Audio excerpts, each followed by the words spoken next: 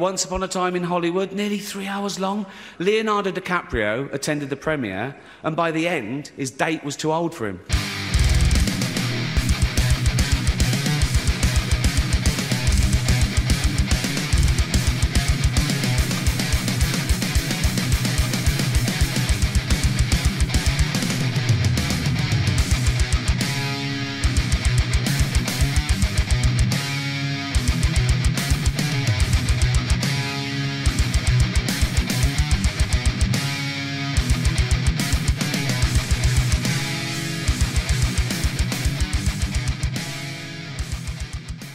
Inception is an action sci-fi film released in 2010 and directed by Christopher Nolan. Inception tells the story of Cobb, an extractor who is tasked to enter the dreams of a man and plant the idea to dissolve his father's empire in order to return to his children. The movie is available on Prime Video. Please consider watching this film before joining us for the discussion portion of the show. Spoiler alerts are ahead. Cobb and Arthur are two extractors inside a multi-layered dream of the target Saito. When the dream collapses, Saito is impressed and offers Cobb the job of Inception on Robert Fisher, who is the son of Saito's main competitor, with the main objective of dissolving his father's company. If the Inception is successful, Saito promises Cobb he will be able to erase his criminal history, giving him the opportunity to see his children once again. Cobb and Arthur assemble a team including Yusuf, a chemist to deeply sedate Robert, Eames, a forger to impersonate anyone, and Ariadne, a college student tasked to be the architect of the dreams since Cobb is unable, due to the possibility of his late wife Ma disrupting the dreams. When Robert's father dies, Saito buys out the airline the same flight Robert is on. The team sedates Robert as they enter a 3-layered dream to perform the Inception. The first dream begins as they abduct Robert. Robert's subconscious attacks the team as it is trained to protect itself. During a shootout, Saito is mortally wounded.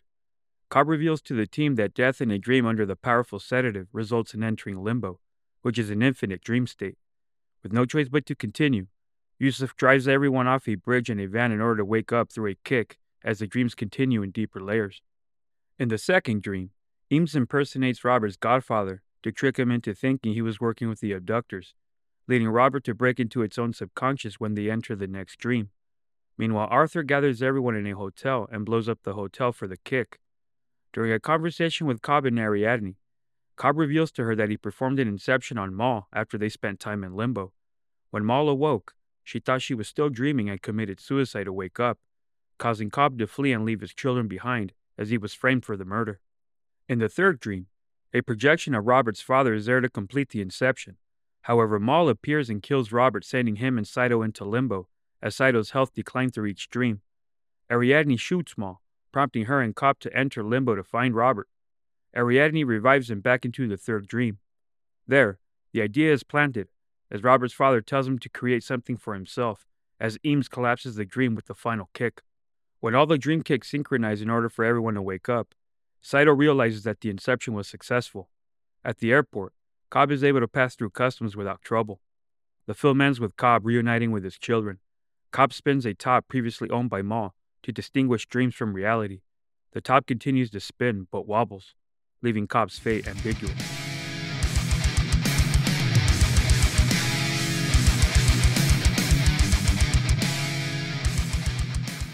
You know something, brother? If we don't get started on this episode, we'll be here for another fucking 3 hours. We ain't about to do that shit, brothers. So let's not waste any time. So welcome everybody to episode number 50. Big 50. A mini milestone right there. We hit the half-century mark. Episode number 50 of Beer and a Movie with the West Side Boys. We're your hosts, fantastic as always. I'm Tiki the Dominator. And I'm Danny. Inception, brother. This is a movie that is by no means underrated. So it goes against everything what our podcast is about. But there's a reason I felt like we had to do this one. I'll get to that in a little later. Inception is it is the most complex film I've ever seen, at least for me. So preparing for this is quite a test for us. But yeah, brother, we'll get into the movie, the plot, characters, all that stuff. We got a shout out of the week. We got story time with Tiki, but that does not have that. Open up some beers, brother. Let them know what we're drinking tonight.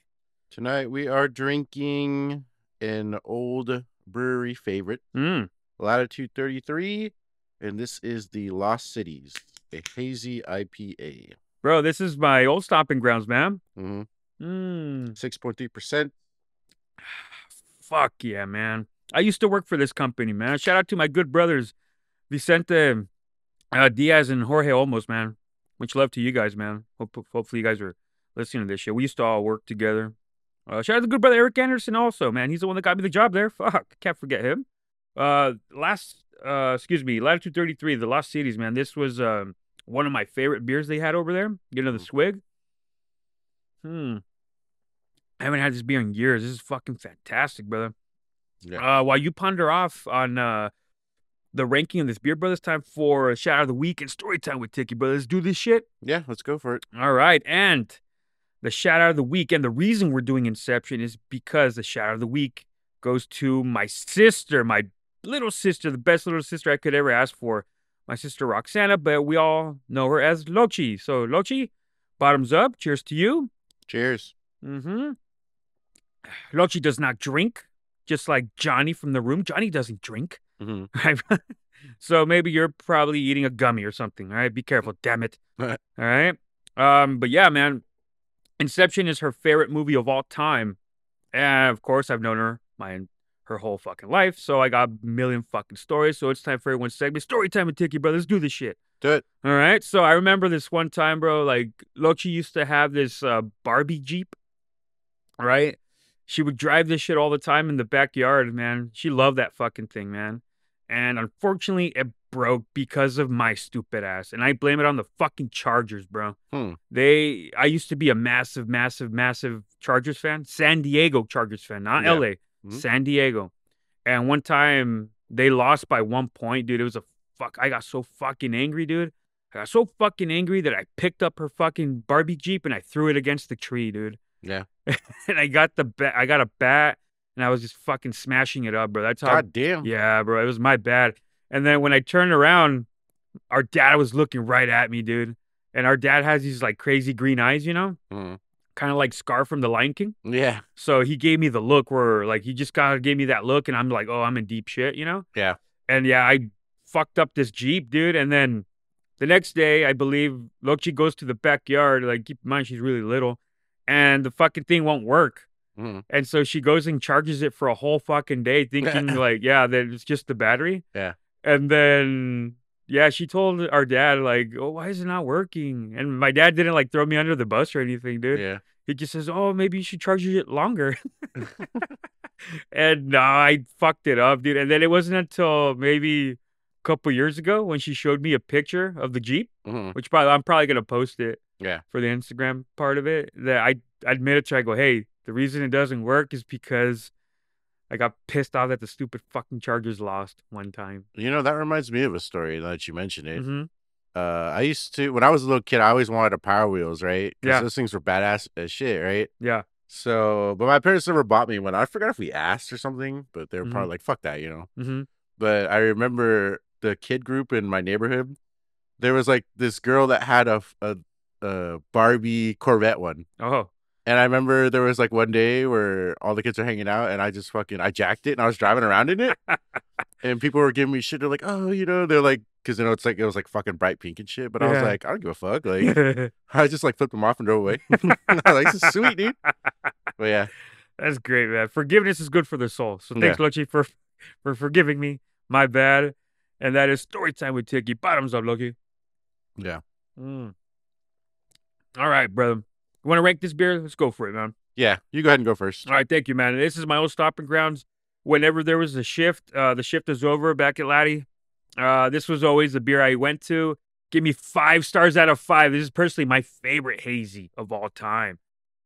For me, everybody here knows that I am enthusiastic about every IPA that touches my lips.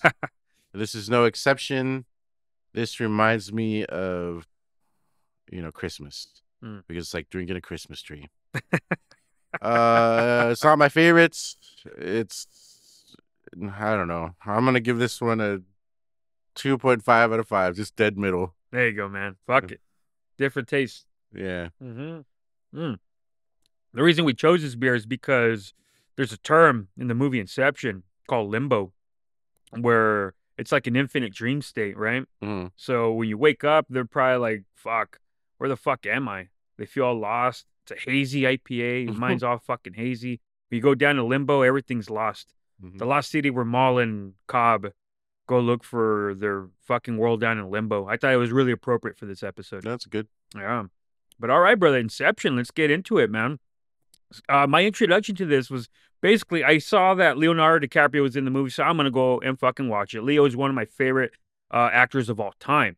Yes, all time. I probably have him in my top 5, if I'm being honest right here. Anytime him or Christopher Nolan makes a movie, I'm going to check it out. And then just the whole cast by itself, man. You have some fucking amazing cast that we're going to get into that in a little later when we get into the characters and stuff like that. But you, brother, you had not watched this, huh? Yes, I have never seen this movie until this podcast. And I remember when it came out, everybody was going nuts over this movie. Yeah. And they were like, Danny, you got to watch this movie. And I'd never watched it. I didn't watch it in theaters, obviously. But I remember even like 2 years after, I'd be like, oh, I haven't seen Inception yet. They're like, what?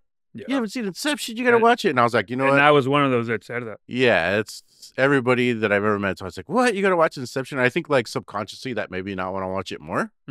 Just because, I don't know, I have to be in a mood to watch movies. And then everybody overhyped the shit out of this movie. So I was like, I just never found it in my heart to sit down and watch it. But now I finally have. But you're a Christopher Nolan fan though, right? Yeah. And I mean, still like didn't feel like going out of your way to watch the film? No, like I said, I'm not one of those people that follows directors and all that stuff. Oh, yeah, that's right. Like I did know it was a Christopher Nolan film, you know, and I really loved The Dark Knight. Yeah, I like the first Batman. Is it just called Batman, the 2005 one? Or is it Batman Begins? Begins, I believe. Yeah, like that one I thought was solid. The Dark Knight I thought was a masterpiece. Like that was like lightning striking. Oh yeah. And then this movie I skipped, and then. What was the last one? The Dark Knight Rises. I don't think I've seen that one the whole way through. Solid. Solid. I liked it. By the way, dude, when I saw The Dark Knight, I was in Thailand, dude. I was waiting for my suit to be done because I had bought a suit. Yeah. I was tailor-made and everything. They told us, oh, it'll be done in a few hours, and then there's a theater right there, and I said, oh fuck, you know what? Let's just kill a little bit of time. It's fucking hot as shit out here. Let's go inside where it's like nice and cool. Got the VIP section, and they come up to you with like drinks, alcoholic drinks and shit like that. Yeah, you had to Rise for the Emperor, which I thought was like real interesting. Yeah, dude, it was quite an experience. The Dark Knight is one of the best fucking movies ever made, dude. Yeah, in my opinion. But yeah, brother. So back to Inception, man. Let's get into the premise of this movie. And the premise of this is that there's a man that enters dreams. That man is Cobb. His name is Dom Cobb, but going forward, I'm just going to call him Cobb, all right? We'll get into the characters a little more. Yeah. He has to enter the dreams of a man, and he has to plant an idea while they're dreaming, and that plant is to dissolve another man's business in order for the one that's hiring him to inherit, like, basically, like, complete global dominance from an energy company. And if he is successful, he gets to see his children once again. That's a lot to digest right there, all right? So now let's get into these characters. Again, this fucking cast is amazing. I already mentioned Cobb, played by the great Leonardo DiCaprio, man. I thought he did a wonderful job here. He always does, but there are some points in this film that I'll get to where I was kind of like, what? Like, that's it? Like, that's your fucking thing here? And we'll get into that. There's one in particular it's like towards the very end of the film. The next character I'm going to get to, and the whole reason this is even a fucking movie is because of this character. It is Saito, played by Ken Watanabe. I thought he did a wonderful job as well. Saito is the one who hires Cobb and to assemble a team so that he wants him to plant the idea to his competitor to dissolve his father's empire. That competitor is Robert Fisher, played by Cillian Murphy. And he is always in Christopher Nolan films. As far as I know. Did you get a chance to see Oppenheimer, by the way, brother? No, but it's on my to-watch list. Same, bro. I heard that it was like 3 hours, and it's like, yeah, since we're always watching movies for this, I'm going to find a time where I really have downtime for that one to sit around for. Yeah, and I'm not going to go to a fucking theater and sit in 3 hours for a movie. I'd rather do it at the comfort of my home. Yeah. Yeah. All right, so I did mention that Cobb,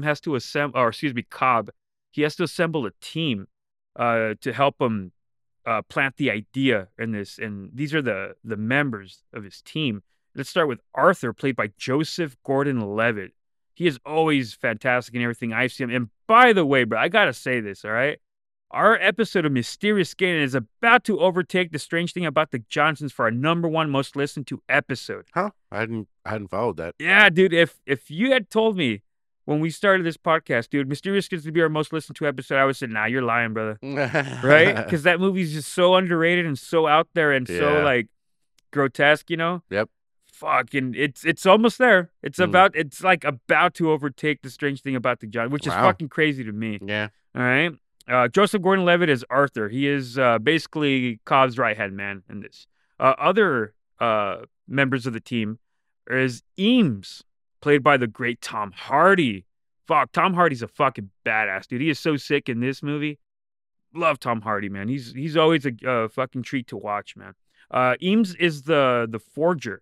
He impersonates anybody he can, and that comes in very handy later in the film. We'll explain that in a little bit. The next character we're going to get to is Ariadne, played by Elliot Page. And Ariadne is a college student who has to architect the dreams. And the reason she has to architect the dreams is because Cobb cannot, because of his wife, who is played by Marion Cotillard. Man, she is Maul. If you guys are not familiar with Marion Cotillard, at the very end, I'm going to get into some films. If you enjoyed her in Inception, I'll tell you guys about a couple movies she was in that she was fantastic. And she is an Oscar winner. I don't know if you knew that, brother. No, I didn't. Okay. And the last character I'm going to get to is Yusuf, played by Dileep Rao. He is the chemist of the team. And he is very important because he is the one that helps make a powerful sedative to sedate Fisher while they go into 3 layers of a dream to plant the idea in his mind. All right. And really quickly, because this movie is, man, it's really deeply layered and very complex. So there are 3 terms I'd like to bring up before we get into the plot. The first one is the word totem. So the word totem is, in this case, a piece or an object that helps these people that go into the dreams to distinguish dreams from reality. The totem that everybody's familiar in this movie, if you've watched it, is the top that turns. I'll use that as an example because when Cobb uses the top, he spins it, and when it tips over, he knows that when it tips over, he is in reality. He is not dreaming, because in a dream, the totem spins endlessly. All right? The next term I got to bring up is limbo, which is the infinite dream state. When you die in a dream, you go to limbo when you're under this powerful sedative, and it takes an infinite amount of time to get out of there. We'll get into that a little later. And the last term I'm going to get into is the subconscious. It is the affecting thought and or feeling without entering awareness. So in this case, when you are sleeping, obviously, you are not aware of your surroundings. You're fucking sleeping.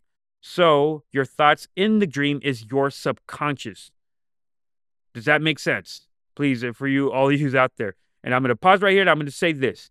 If you have not seen this movie, pause it and then watch the movie. You'll have a better understanding, because this is the most fucking complex movie I believe we are going to review. So pause it, watch the movie, and right now I'm going to assume that you paused it, and now you're joining us. So here we go. So, brother, one more swig for the good men right here. Bottoms up. Cheers. And let's get into this fucking complex film that is Inception. Here we go. One more swig, brother. I'm thirsty. Let's do it. All right, so the film begins like at a beach or a shore. This is the introduction of Cobb. Cobb is being woken up basically with a guy with a gun. He looks kind of like a soldier, not military, but just like maybe security somehow. As he's waking up, he can see children randomly to the side. More on that a little later. He is then taken to a mansion of an elderly man. And this elderly man has a top, which I already mentioned. In this case, it is the totem. A little more on that a little later. And then after this, the elderly man, as we can see, he's Asian, right? He tells him to take a leap of faith, right? And then it transitions to Cobb and Arthur, the 2 extractors. They are speaking with Saito, who is telling them about how to stealing. And in this place, it's called an extraction. You're stealing information in a dream, and they are trying to train him how to his subconscious, right, to kind of protect it while they are in a dream. Yeah, right? they're trying to pitch to him like Mm-hmm. to hire them as consultants to train him. Mm-hmm. That's the whole basis. Yes. And then when that happens, it transitions to Cobb. He is sleeping in a chair. Saito is right next to him in a bed sleeping as well. And Arthur is also seen sleeping. And you can see that there is a city. They're in a city and like it looks like anarchy. It looks like a riot is going on outside this premise of where they are at. Yeah. And then it transitions back to the mansion with Saito. And this is the introduction to Mal, played by Marion Cotillard. She's very lovely in this. Cobb goes up to her and Mal says to him, "If I jump, would I survive?" She then goes on to say, do the children miss me? So now we know right here that this is Cobb's lady. More on that a little later. What Cobb has her to do is he wants her to sit on a chair. He ties a rope so that he can go down and basically steal. So what this whole thing is about is that in this, Cobb is looking for a secret safe, and inside that safe is very valuable information. Mal gets up from her chair, so she can't be trusted. We know off the bat now, this bitch can't be trusted, right? She leaves. Yeah. Yeah, all right? And then we also know that is Cobb's lady. So I got some questions now already, but more on that a little later. While they're looking for this, Cobb's looking for this secret info in this safe. He sees that there's confidential information that is blurred out.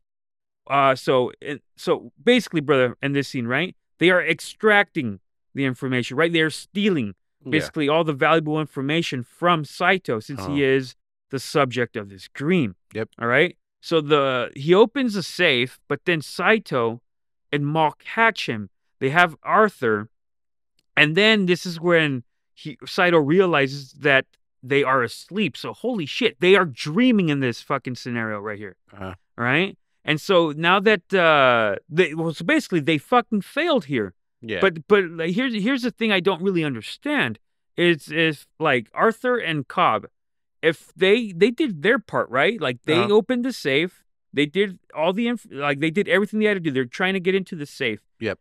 So if they failed, is it because Saito didn't fucking give them all the information? Like how is that their fucking fault? I don't think so. I think Mal is the one that made them fail, right? You think like maybe Mal, like pretty much told Saito? No, I don't think she. Well, she was there like as his foil, right? Because what happens? She gets a hold of Arthur, right? And then she's like trying to torture him and stuff. Or did I jump ahead too far already? Yeah. No, you're right there, bro. Yeah. So I think he was already suspicious a little bit as well, and he had Saito already had training on how to prevent, the subconscious. Yes. Yeah, how to prevent it. So, it was just I think Mal was the spoiler in this situation. Oh yeah. Mm-hmm. So Saito knows that the jig is up, right? Yeah. And he says, "I want the information of your employer." To where Cobb says, you need to tell me everything you know because our employers won't take no for a fucking answer. Yep. So basically, they'll fucking kill him if they don't get this job done, right? One thing I forgot to mention is that Cobb had a silencer and he fucking he slid it across the table because they have Arthur. Mal and Saito have Arthur and they have a gun to him. Yep. When this happens, Mal shoots Arthur in the leg, but like in a dream, they don't feel pain. Yeah, that's the whole point because she was saying, what the hell? Yeah, you can't kill me because if you kill me, I'll just wake up. And then she's like, yeah, well, I'm not going to kill you. And then she's like torturing him pretty much. Yeah, she shoots him in the leg. There's no pain in a dream, but yet Arthur is still wincing in pain and yelling. Yeah, well, they say that you can feel pain in a dream. It's just when you die. When you die, you wake up. Yes. So she is, I guess, torturing him, which I guess kind of tracks with a dream, right? Yeah, Because everybody's have dreams where like it's usually like you wake up like when you're falling off a building and like right before you're about to hit, you wake up. It's like that. More on that. Good thing that you brought that up, brother, because that would be kind of like a kick, right? In this section. Yeah. So Mal shoots Arthur in the leg. Cobb doesn't want him to suffer, so he jumps across the table and he slides on it and he grabs the silencer and shoots Arthur to wake him up. Yep. And when he wakes up, he goes into the scenario where that riot is going on. Right? Right? But we don't know this. We don't know this quite yet. Yes, yes. Man, dude, that scene was fucking dope. And what I like so much about the scene, dude, is the soundtrack, bro. The music played by Hans Zimmer in the back. The whole fucking Inception soundtrack is fucking fantastic, dude. With Hans Zimmer at the helm with it, man. The music in this fucking movie is so fucking good. Now that the dream is starting to collapse, right? The fucking dream, right, that Saito, Ma, and Cobb are still in, it starts to collapse. So, because of where they are at with the riot, right, with the city rioting and shit like that, since that is affecting them, the dream is collapsing. So, like, water starts fucking going everywhere. And then Maul is such a fucking badass. Like, even though mayhem is all around her, she is just walking, dude. Zero emotion. She is cool, calm, and collected, man. She came off as a total badass, just like not even giving a fuck about the anarchy that's going around her, man. Yeah. All right. And then we transition to a side character, and this is like, he is part of the team with Cobb and Arthur, and that is Nash. Nash is being instructed by Arthur because at this point, Arthur has already waken up. He tells Nash, you need to wake up Cobb. And he can't wake up because he's still in the other dream. He hasn't died in that dream. So he has to dump him in the water. And that's what we call a kick. That kick makes him wake up to now where they are at. Fuck, dude. And then, dude, and this is like what fucking blew my mind too, is that while they are now in the scenario where that city is being rioted and shit like that, they then, you see them waking up, like, or you see them sleeping on a train. Yep. So then I'm just like, what the fuck is this? It's a dream within a dream, man. It's a dream within a fucking dream. That blew my fucking mind, dude. So I was like, fuck. But the thing is, Saito doesn't know that yet. Right? Yeah, yeah. The dream is starting to collapse. Right? And then you see that, obviously, they didn't get the information that Saito needed to give them. So they need to force the information out of him. To where Cobb, after he's dunked in the water, he gets Saito and throws him onto a carpet. In this fucking carpet, Saito realizes that this carpet is made of wool. The one in my home is made of polyester. Yeah. So that's when he realizes that he is fucking dreaming. And then that's when he realizes that he's fucking impressed by this shit. He had no idea that he was going to be in a dream within a fucking dream. You know what I didn't like about this scene is they give the architect shit for that. Like, you should know that it's fucking, but God, like, how would you really know that, right? I mean, I guess he's supposed to do like research, but I mean, goddamn. Yeah. So I guess like this rug was kind of like inadvertently Saito's totem, right? Oh, wow. I mean, I don't know if that you can count that as a totem because it has to be like nifty, something you can carry around with you the whole time. He's not, I think it's just a description that it's not polyester, it's wool. That's what I'm saying because like he's not carrying it with him, but it kind of worked as a totem because you get what I'm saying? Because the totem's supposed to be something that you will be able to tell it's not right, like it's not real. And when he touches the carpet, he realizes that, you know, it's wool. It's not polyester like this, but yeah, I don't know. No, it just goes to like the links that they have to do on this background. Like the severity of this shit. Because like if they don't do this shit, the employer is gonna fucking kill them. Yeah. So they need to know every single fucking inch of that like if you're architecting the dream, you have to know every fucking inch of detail. But I feel like it never really gets that deep again to the point where like they actually break it down that much. Very true. That was kind of like what is it? Like a weird coincidence, I guess, like a 1 in a million, I guess. Because first of all, why would Saito know that that's a wool carpet? Well, I mean, I guess if it was like his apartment, right? Yeah. But yeah, I don't know. Well, he also did say that he hated the carpet. So that's how he knows that it's a dream because it's not polyester, even though he hates it. Yeah, but how would they know that, right? Yeah. Again, dude, you got to have all the fine details for this shit. So when they wake up now from this, because now when there was the whole riot, there's people outside like bombing shit, like arson basically and shit like that, right? And the fucking people, they enter the fucking dream, and did you notice, dude, that they didn't go after Saito?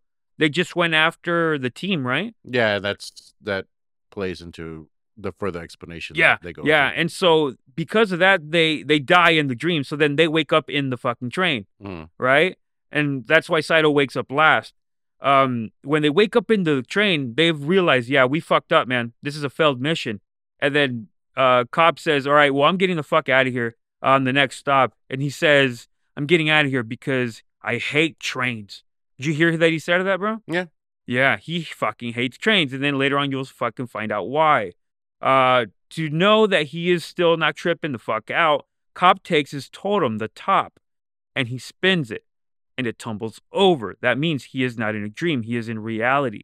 He then is in his hotel room packing his shit up to go because they need to get the fuck out of there. Their employer, known as Cobalt Engineering, is going to be after them as soon as they find out that they failed their fucking mission. He then gets a phone call by his children, James and Philippa. Philippa, unique name right there.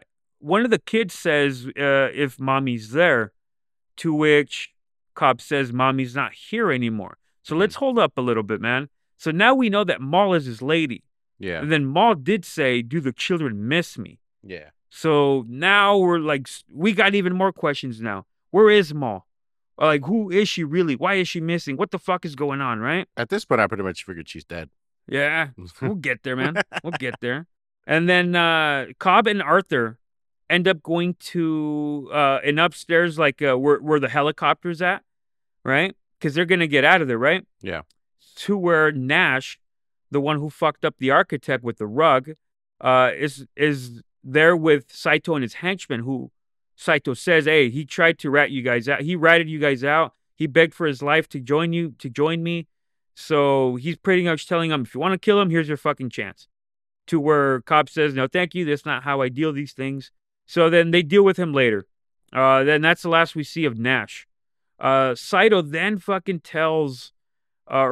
asks Cobb if there is a possibility of doing an Inception, which Arthur's really saying, like, no, it's not possible. But Cobb says, yeah, it's absolutely possible. And says, like, I would like you to plant an idea inside somebody. And he says it's more than possible. And then, like, the basically what they're saying is that Saito's main competitor, right? The man is dying. So his son is going to overtake the company. He wants him to plant the idea inside the one that's overtaking the company. He says, I want you to plant the idea for him to dissolve the fucking empire so that Saito takes over the fucking, basically like the energy company dominance, right? Yeah. And so there would be no more competition and shit like that. To where Cobb says, like, fuck that. No, thank you. I'm getting the fuck out of here. I'll work out my problems with Cobalt Engineering. But then Saito says, you know, Cobb, if you do this, I will promise you that you will be able to see your children again if the Inception is successful. To where that, because again, we don't even know why he's away from his kids yet, right? To where that, like, it's like, holy shit, well, we kind of have to know what the fuck happened. So, of course, a parent's going to want to go with his fucking children. So then he accepts the job of doing an Inception. But now Saito wants him to assemble a different team. Obviously not with Nash. He's a piece of shit.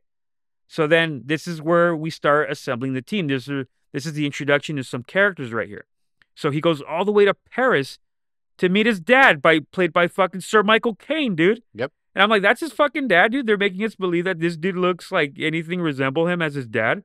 Yeah. I mean, it's still fucking not as bad as like us fucking thinking Benicio del Toro and Anthony Hopkins are fucking son and dad in The Wolfman, dude. Like, what the fuck, dude? It's like, you're not fooling me there, buddy. Yeah. You know what I mean?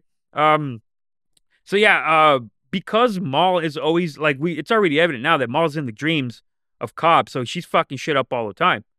So now they need someone else to architect these dreams. This is the introduction to Ariadne.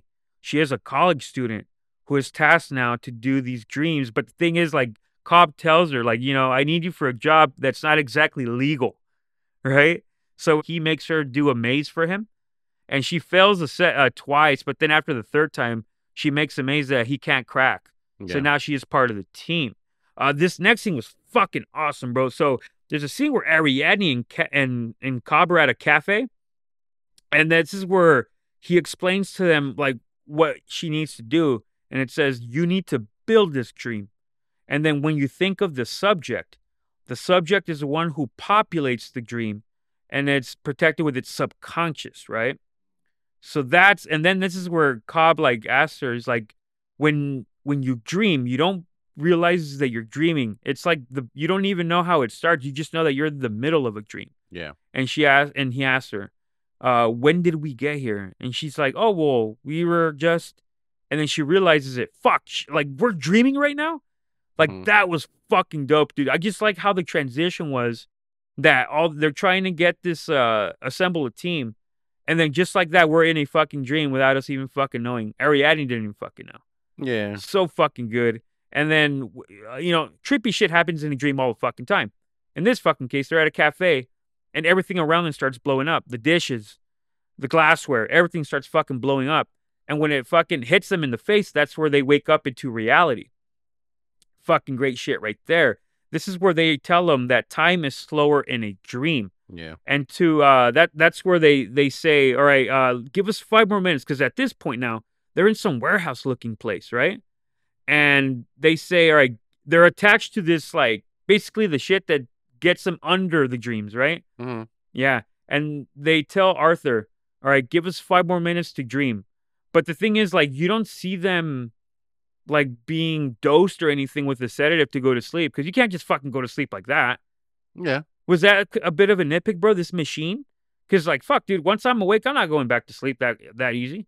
Well, I think they're using a sedative, right? I mean... Are they already? Because they didn't show it. It's the machine. The machine is a sedative itself? Yeah, it injects them, but they're using, like, probably something not as powerful as what later is used in the movie. Because I know the machine, like, monitors them as well, but it also has a sedative in it. Okay. Yeah. I didn't know that, bro. And Yeah. I've seen this movie like well over 10 times. Yeah. I catch something new every time. Well, they're hooked up to it, right? Like, through their fucking arm. Like, I just pretend that they're all doing heroin, but... Is it through a vein? I just thought it was like a wrist thing that went around the wrist. And I didn't know they were injected, because I never saw like a needle go in or anything. Yeah, I didn't either, but I assumed like it looked like they were like injecting. Okay, so they don't want to like take my hand and fucking baby me to what it should be. Yeah. And shit like that. Okay, so they go under the dream again. They're given 5 minutes to go into this dream. So now we know that Ariadne is dreaming. This is Ariadne's dream, and Cobb is the subject. So now Cobb's subconscious is what populates this dream.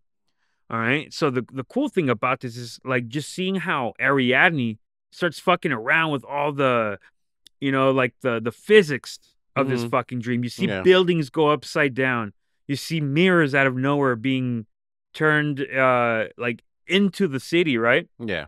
And then it shatters and shit. When I first saw that part, kind of scared me. When it shattered and shit, it was like a little too loud for me. Okay. And shit like that. But then like Cobb realizes, he says, hey, like, I've been here before. Like, is this a fucking place? And he has a flashback of him with Ma, that they were at the very place that they're dreaming. Uh-huh. And this is where Ariadne says, I was like, oh yeah, I cross here to go to college every day. And Cobb says, no, you can't fucking do that. You can't dream entire places, because then you're not going to know what's real and what is not. So now that they realize that the subconscious is like knows that who the dreamer is, the subconscious, meaning the people that populate this dream, start turning on Ariadne. Yeah. Right? And then you fucking see Ma come out of nowhere, because let's remember, Cobb is the subject. His subconscious would be Ma, because Ma is always in his fucking mind. Yeah. Comes, dude, how fucking dope did she look in that coat, dude? And she meant business, dude. She has a shard of glass because the mirror broke earlier. She picks it up and fucking stabs Ariadne to it, even though the 5 minutes weren't up yet. Yeah. And then that's how she wakes up, man. Crazy shit right there. I love it already, bro. Like, this has my fucking interest. Excuse me right there. I had a burp right there. The other thing I got to say about this is this, because now that she's been under the dream a few times, this is where Cobb tells her, all right, you're going to need a totem now, right? So it has to be unique, and you need to know the weight of this totem. You need to know everything about it so that only you know what is reality and what is dream. So next scene, Cobb gets his totem, the top, and he spins it and it tips over. So now he knows he is in reality. And then, again, he is assembling the next team. This is the introduction to Eames, the forger, played by the great fucking Tom Hardy, man. To get Eames, they have to go all the way to Mombasa in Kenya, which they say that Cobalt Engineering, the company that hired them where they fucking failed, and remember, they failed, so they're after them now, right? That is like basically their backyard. That is where they're coming out of, right? Yeah. So he meets with Eames, and he tells him the idea of Inception. Is it possible? And even Eames agrees that it's possible. It's just very fucking difficult. Then he tells him the whole scenario about Fisher and then his father, how he needs it to dissolve the company. Eames suggests a couple things. He suggests that he needs to get to know, or at least he needs to know the relationship between Fisher and his father. Is it strained? Is it anything like that? He also suggests that they meet up with a man named Yusuf to get a powerful sedative in order to go very deep into the layers of the dreams. And he agrees to take him to Yusuf, but he says, as long as you lose your tail, I'll take you to Yusuf. So what ends up happening is that they're in a fucking bar, and employees from Cobalt Engineering are right there, and they fucking see Cobb, and they go into a fucking chase, a getaway chase. Dude, I have like a bit of a fucking nitpick right here. The scene was fucking cool. Like how he gets away and everything. No fucking problems. It was very cool. I fucking hated the shaky camera in this shit, bro. Yeah, I'm not a big fan of shaky I fucking hated it. Like in some movies, dude, the shaky camera works well. And this one, to me, it did not. Yeah. Okay? And then there's a scene where like he's getting away. So he goes into like in between these walls and he gets himself stuck. It's like, turn your fucking body, dude. Yeah, right. Yeah, I thought the same thing, actually. Turn your fucking body. And then the fucking morons who have guns are right there. It's like, you have a clear shot, idiot. He's fucking stuck, and they don't even bother to shoot him? Fucking okay, like, yeah, great. I don't want the movie to end there. I don't want Cobb to get shot. I want him to see his children. Yeah. But come on now. Give me a fucking break here. Yeah. Yeah? Any ideas on this, brother, so far? Like, you think this is going so far? At this point, I mean, I was following along pretty straightforward. Yeah, the chase scene, I wasn't really loving it or hating it. I was just, at this point, I was just kind of like, all right, where are we going? So, yeah, so Cobb is able to get away because as he's being chased by one of the Cobalt Engineering guys, Saito fucking comes out of nowhere in a taxi or a car or something like that and fucking hits the guy. And he's there. He followed him all the way to Kenya and Mombasa because he needs to protect his investment. Yeah. Very smart move. Very understandable right there. Then we get to Ariadne and Arthur, where they begin, they go under a dream. And then this is where like Arthur starts telling him about a paradox and how you can fuck around with basically like more physics in a dream and shit like that, right? Yeah. And then this is where like Arthur basically tells her that about the whole subconscious thing with Cobb when they were under the dream. And this is where like Ariadne tells Arthur that while they were under the dream, Maul showed up. And then Arthur tells her, well, Maul's dead. And that's how we go like, holy shit. No wonder Cobb is always thinking of Maul in his dreams. That's why his subconscious always is populated with Maul every time he goes in a dream. So that can't be fucking good, right? Because now we know that, I mean, fuck, did she already stab Ariadne in a fucking, right? In a dream. She shot Arthur in a fucking dream. So anytime Cobb knows anything about that, Maul's going to fucking be there any way, shape, or form. Yeah. And that's why Ariadne is hired to architect these fucking dreams. That way Cobb doesn't fucking know about it. All right? Good shit right there, man. But then after Cobb loses his tail, this is the introduction to Yusuf. He is the chemist. And this part kind of made me laugh a little bit, bro, because this is where Cobb fucking tells him, he goes, hey, we need a very specific compound to sedate somebody in a fucking 3-layered dream. To where Yusuf says, not possible. But then, like, really quickly, he says, he just agrees. He goes, okay, I got a very powerful sedative then. Yeah. And it will work. Then why the fuck did you say it wasn't possible? No, I don't know. Did you get the same thing, bro? Yeah, I guess. Yeah. Fucking yeah. It's like, not possible. But I have a super powerful one that is possible to go 3 layers 3 fucking layers deep. Yeah, well, I mean, it's a movie, right? He has to. Otherwise, it's like, movie's over. We're fucked, right? You're right, dude. But yes, dude. And then this is where Saito basically tells people that I'm going to be part of the team to go into the dreams so that I know that it is successful. Which is honestly like, yeah, he has to fucking be there to know that it's successful. All right. So no problems with that shit. Yusuf then shows all the people that go to where he is, right? Where they go to dream and shit like that under his sedatives. Yeah. And stuff like that. People go there to dream, right? Under the sedative. And then a random old man shows up and he says, the dream is the reality. Like, who are you to say what we are to do and shit like that? For someone that lives in fucking Kenya, dude, this man fucking knew perfect fucking English without a fucking like an accent or something like that. Did you get that too, dude? Or am I fucking nitpicking the shit out of this? No, I think you're nitpicking because I was just like, yeah, I didn't question that. Because all the, like, okay, let's back up a little bit. So in the cafe, or not the cafe, but when Cobb is trying to get away, yeah, right, and he's trying to sit down and he's trying to order a coffee, yeah, but then the guy he clearly has an accent. Like, what the fuck you doing here? Like, I can't do this. Oh, yeah. But this fucking guy has a perfect fucking English accent. I don't know, man. I think at this point, when I was watching this movie, I just saw a bunch of people. It looked like a fucking opium den to me. They're all just high. They're just knocked out because they're all hooked up to the machine, right? So I think the last thing on my mind at this point was his ability to speak English with an English accent. Gotcha. Well, you know me, brother. I will question anything and everything, even if it's a movie I fucking love. Yeah. All right. We then get out to introduction of Robert Fisher, played by Cillian Murphy. He is the last between the company and competition. That's why Saito needs this for energy dominance. Eames comes up with the idea that he wants to get to know Fisher's godfather, Peter Browning. And he says, if you can get me this fucking guy, like in a meeting or something like that, then he will do everything he can to fucking, to forge him, right? Or to do, what's the word? Like transform into him, right? Well, yeah, that's his job as a forger. Yeah. It's not necessarily like forged documents like you would think, right? He's forging somebody's idea of somebody in their dream. Yeah. So he needs to get access to this guy. And does it say he's his godfather? I know he calls him uncle. He calls him uncle, but he says godfather when they go over the notes of who they are. Okay, Yeah. it makes sense. But yeah, so he needs access to this guy to learn his mannerisms and the way that he speaks. Not to like perfectly imitate him, but just enough to fool him. Yes. I gotta bring this point out really quick since we're on the topic of Peter Browning. The gentleman that played him, I don't know his name, dude. Oh, it's God, what's his name?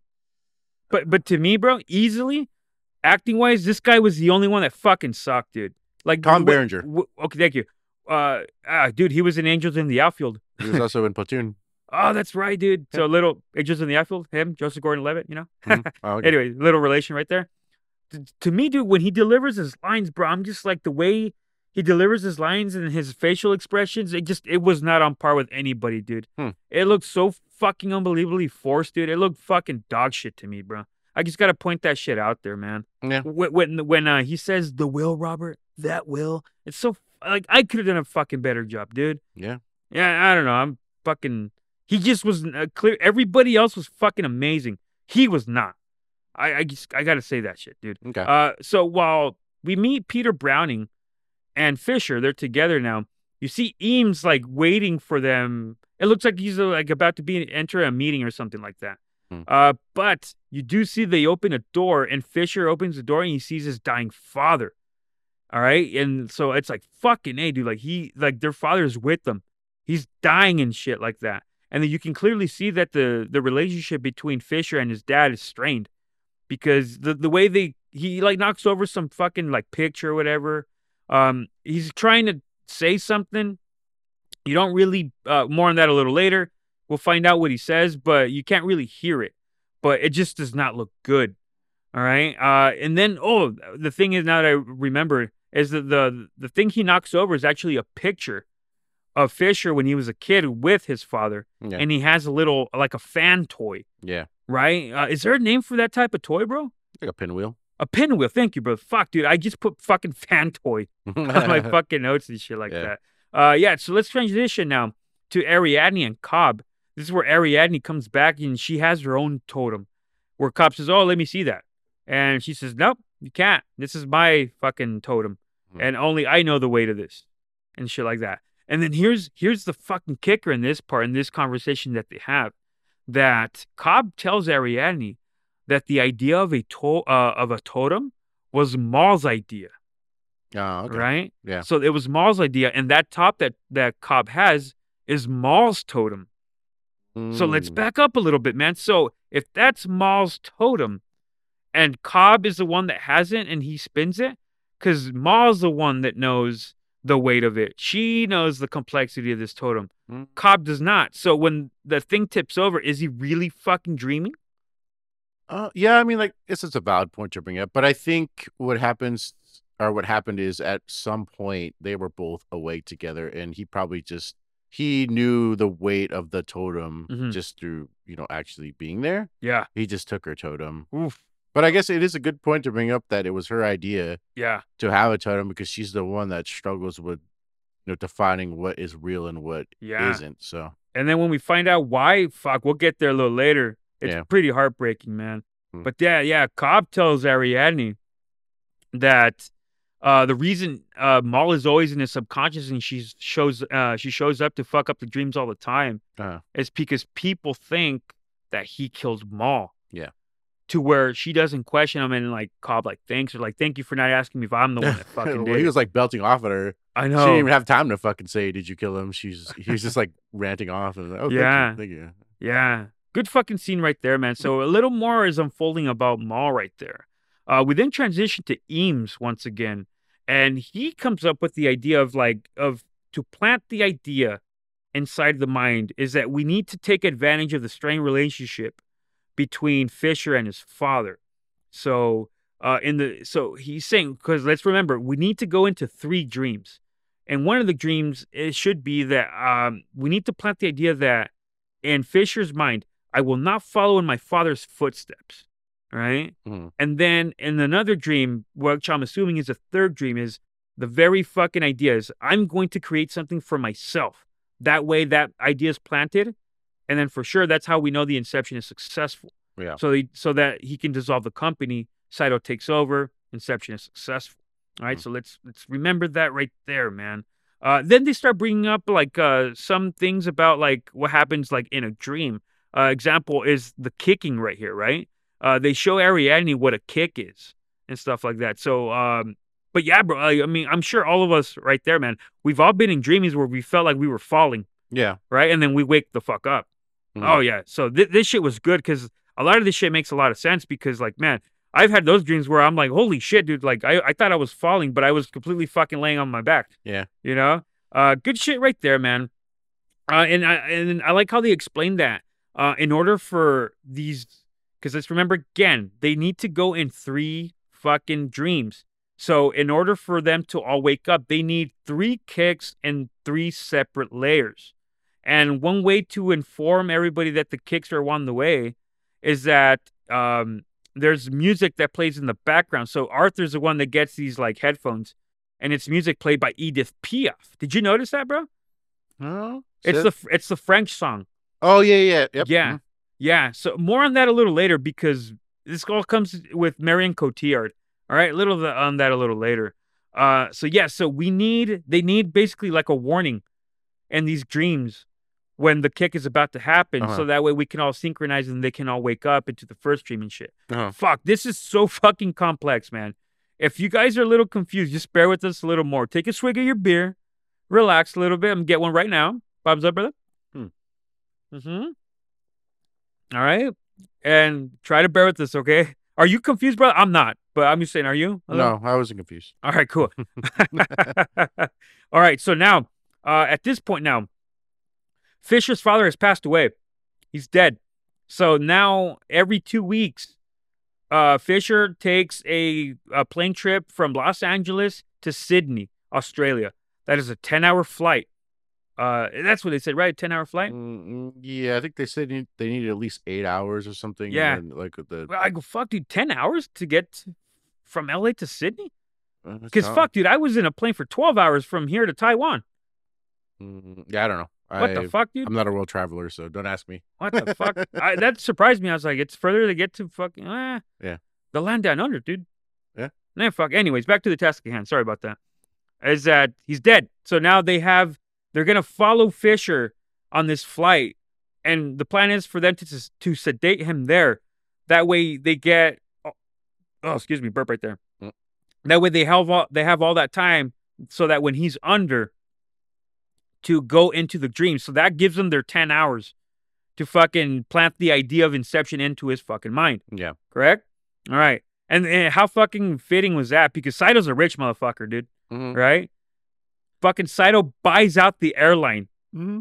And then all of them in the team are on the flight so that they're all there within each other when the fucking dreams start happening and shit like that. Yes. Good shit right there. Man, must be nice to fucking just buy a fucking airline like that. Well, yeah, I mean, I think all these people are extremely rich. Well, at least... you gotta be. Yeah, Saito and... what's the name of the company that... Cobalt? Cobalt, yeah.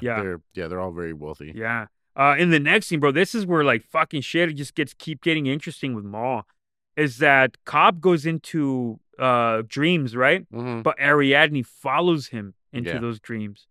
And then you see that Ariadne sees Cobb with Maul in these dreams, and it's more than that. They're not just dreams, they're fucking memories, man. Mm-hmm. So in this memory while they're in dreaming, Cobb is with Maul at their home.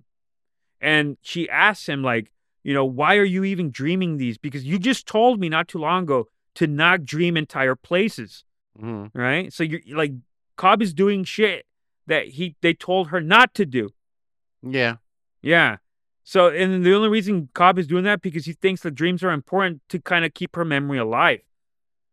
Yeah. Well, I think he says he can't dream anymore. So that's why. Because originally I was like, well, why the fuck is he hooked up to this machine? Why does he just go to sleep and dream in his own dream? Mm-hmm. But he says that he can't dream anymore. So that's why he's hooked up to this thing. But I don't know why, like, I don't know. She just comes in and, like, jacks into his dream. And it's like, what the fuck? His dream/memories, dude. Yes. Memory dreams, dude. Mm-hmm. That's some shit. And then you also see that the kids, man, James and Philippa, are right there in these dreams, but you never see their faces. Yeah. Not once. And then you do see, like, a flashback where Cobb is the actual moment when he leaves his children. Wow. And right. So we still don't know exactly why or how. We do know Maul's dead. Okay. And then he has to leave, but we're not quite there as to why he had to leave. Uh-huh. All right. So Ariadne then leaves the dream. She hops into an elevator, and into that, she goes into another dream. But this is the part that kind of confused me because it's like, oh, actually not really then, because in this case, Cobb is the fucking subject, right? Mm-hmm. So they're going into his dreams. Yeah. Therefore, they're going into his memories. Yeah. So the next place Ariadne goes to, the next dream, when she takes the elevator, she goes into the memory of Maul in a hotel. Yes. Right? And this is where Maul, which, dude, when Ariadne steps on that stem glass, fucking the way Maul just fucking hears and looks at her, oof. That shit was terrifying to me, bro. Damn. Good shit right there, man. Then there's this, like, riddle that Maul tells her, and she says, you're waiting for a train that will take you away. You know where you hope the train will take you, but you can't be for sure. Oh, dude, like this, like, I'm not good with riddles, bro. Mm-hmm. But then you start, like, realizing, okay, Maul is dead. There's a train riddle. Earlier in the movie, Cobb fucking hates trains. Yeah. And then that starts fucking unfolding, man. She then wakes up, man. And see, this is the part that I didn't really like, is that when she wakes up, it's like, okay, now you're, like, they just say, like, Maurice is dead and shit like that. Right? So they know they're all together when they're dreaming. They're under the dreams and shit. Can't somebody go up to Cobb and be like, wait, what the fuck were you under the dream for? We're about to fucking go into a flight right now. What do you mean? Like, Fisher's dead already, right? So then they got to go and fucking, like, dream. Like, no one can fucking tell him, like, why are you under the dream for? Oh, you mean like when Ariadne and him? Yeah. He was just, like, off dreaming by himself and with a thing. Like, he used a sedative to fall asleep. Let's say I'm Arthur, dude, right? Okay. If I see if I'm Arthur and I see Cobb dreaming, I'd be like, hey, dude, what the fuck are you dreaming again for? We know the last time we dreamt Maul was there, dude. Yeah. This can't be good for us as we're going to do this fucking extreme mission that we're about to do. So this is what we would call a plot hole. So he supposedly goes off and dreams by himself, and nobody checks on him, and then Ariadne just comes up and is like, "Oh, let me just hop in on this shit." So yes, this is one of the parts where we just have to suspend our disbelief and just accept it. Okay. But yes, it would be kind of weird to wonder why this fool is, shooting up his heroin and dreaming every night by himself. But I'm on board, so whatever. Okay, cool. As long as you're on board, brother, so am I. Okay. All right. Maurice is dead. Fisher's dad is dead. They get on the flight. Fisher boards it, and then you can see that Eames takes his fucking wallet, dude. Good shit right there. The way he goes about it, he's so fucking slick as fuck. Eames is a badass character. Tom Hardy's always amazing. Cobb gets Eames gives the wallet to Cobb so that Cobb can give it back to him so they can have a little chit chat before they sedate him, right? They talk about their father, blah, blah, blah, his father, blah, blah, blah. They ask for a water, which, by the way, if Fisher did not want water, then how the fuck were they going to sedate him? That's a good question. Yeah, so they would have found a way. Okay. How do they sedate Saito, right? In the train. So, hey. There you go. Well, unless he wanted to. Because he needed to know what he was dealing with, right? No, because Saito didn't. Because remember when he wakes up in the beginning of the train, he sees the one guy who's part of their team, like the Asian kid. He just he's like, oh, and so they tricked him somehow. I think Saito wanted to be under their dreams so that he knew who he was dealing with. Maybe. I don't know. Now we're getting like a theory within a theory. So I don't know. But yes, so then he gets his water. The water is spiked with the powerful sedative. They drink to each other. So now Fisher is out. He's out like a light. And now everybody gets hooked on and they're about to embark on the 3 fucking layered dream. Right before they're about to, you can see Yusuf drinks a little bit of champagne. Yeah. Right? And then they all go under the dream. And bro, like already, dude, I am fucking invested in this movie. I love it. And then when they get into the dreams, this is where, to me, everything starts getting fucking amazing, man. So everyone goes under, and then we get into the first dream. All right, so it's in the first dream, man, it's raining. All right, this is Yusuf's dream. This is why he was drinking champagne. He forgot to take a piss. That's why it was raining. Okay. Yeah. So they, a couple guys from the team, they steal a taxi where they see that Fisher is looking for a taxi. They abduct him. Eames goes in there with him, and fucking Saito points a gun at him. I just gotta say, that's trippy as fuck. So imagine your one competitor in the company fucking has a gun to you. They know. Do they say that they know each other? I'm assuming. I guess they would, right? Because it's I mean, fucking dude, Saito had a fucking portfolio on this motherfucker. Yeah. Unless he hired someone to fucking do it for him. Well, he did, right? But then it begs to say that Arthur would probably do the same thing, right? But in real life, would say, for instance, like the head of Mitsubishi, who the head of Kia is really. I mean, I guess it's public information anyway, right? But I don't know. Yeah, no, that makes sense, bro. So yeah, we don't know. Then let's just assume that Fisher doesn't fucking know who Saito is. Yeah. But let's say maybe he does. That's got to be a trippy thing that you have a dream. That would actually, if that makes sense, if he knew who Saito was, wouldn't that fuck up the dream? Yeah. Because he'd be like, hey, this is why the fuck would this guy be here, right? Yeah, because let's say I'm dreaming this shit. I go, hey man, I had a dream that my competitor had a gun on me. Fuck this fool. I'm gonna keep going, dude. Yeah. Fuck this guy. But I guess that would make it more difficult to plant the idea then. Yeah. That's right. Yeah, exactly. Exactly, dude. So, anyways, man. Plot holes. Yeah. But yes, they abduct Fisher, and then out of fucking nowhere, dude, a fucking train plows through them, dude. Yeah. So let's also remember, right? So if Yusuf is dreaming this shit, right, and Ariadne she architect this fucking dream, the subconscious, right? So fucking Cobb is in this dream, so his mind is also populating this shit. That's why the train comes through. He fucking hates trains. So fucking Maul's lurking somewhere, at least some fucking part of Maul, right? That would explain the fucking train. Because later on, Ariadne says, yo, I didn't fucking put this train here. Yeah. So that would fucking explain it. There's a massive shootout. Then we find out that Fisher's subconscious is militarized, dude. So they're fucking shooting at them.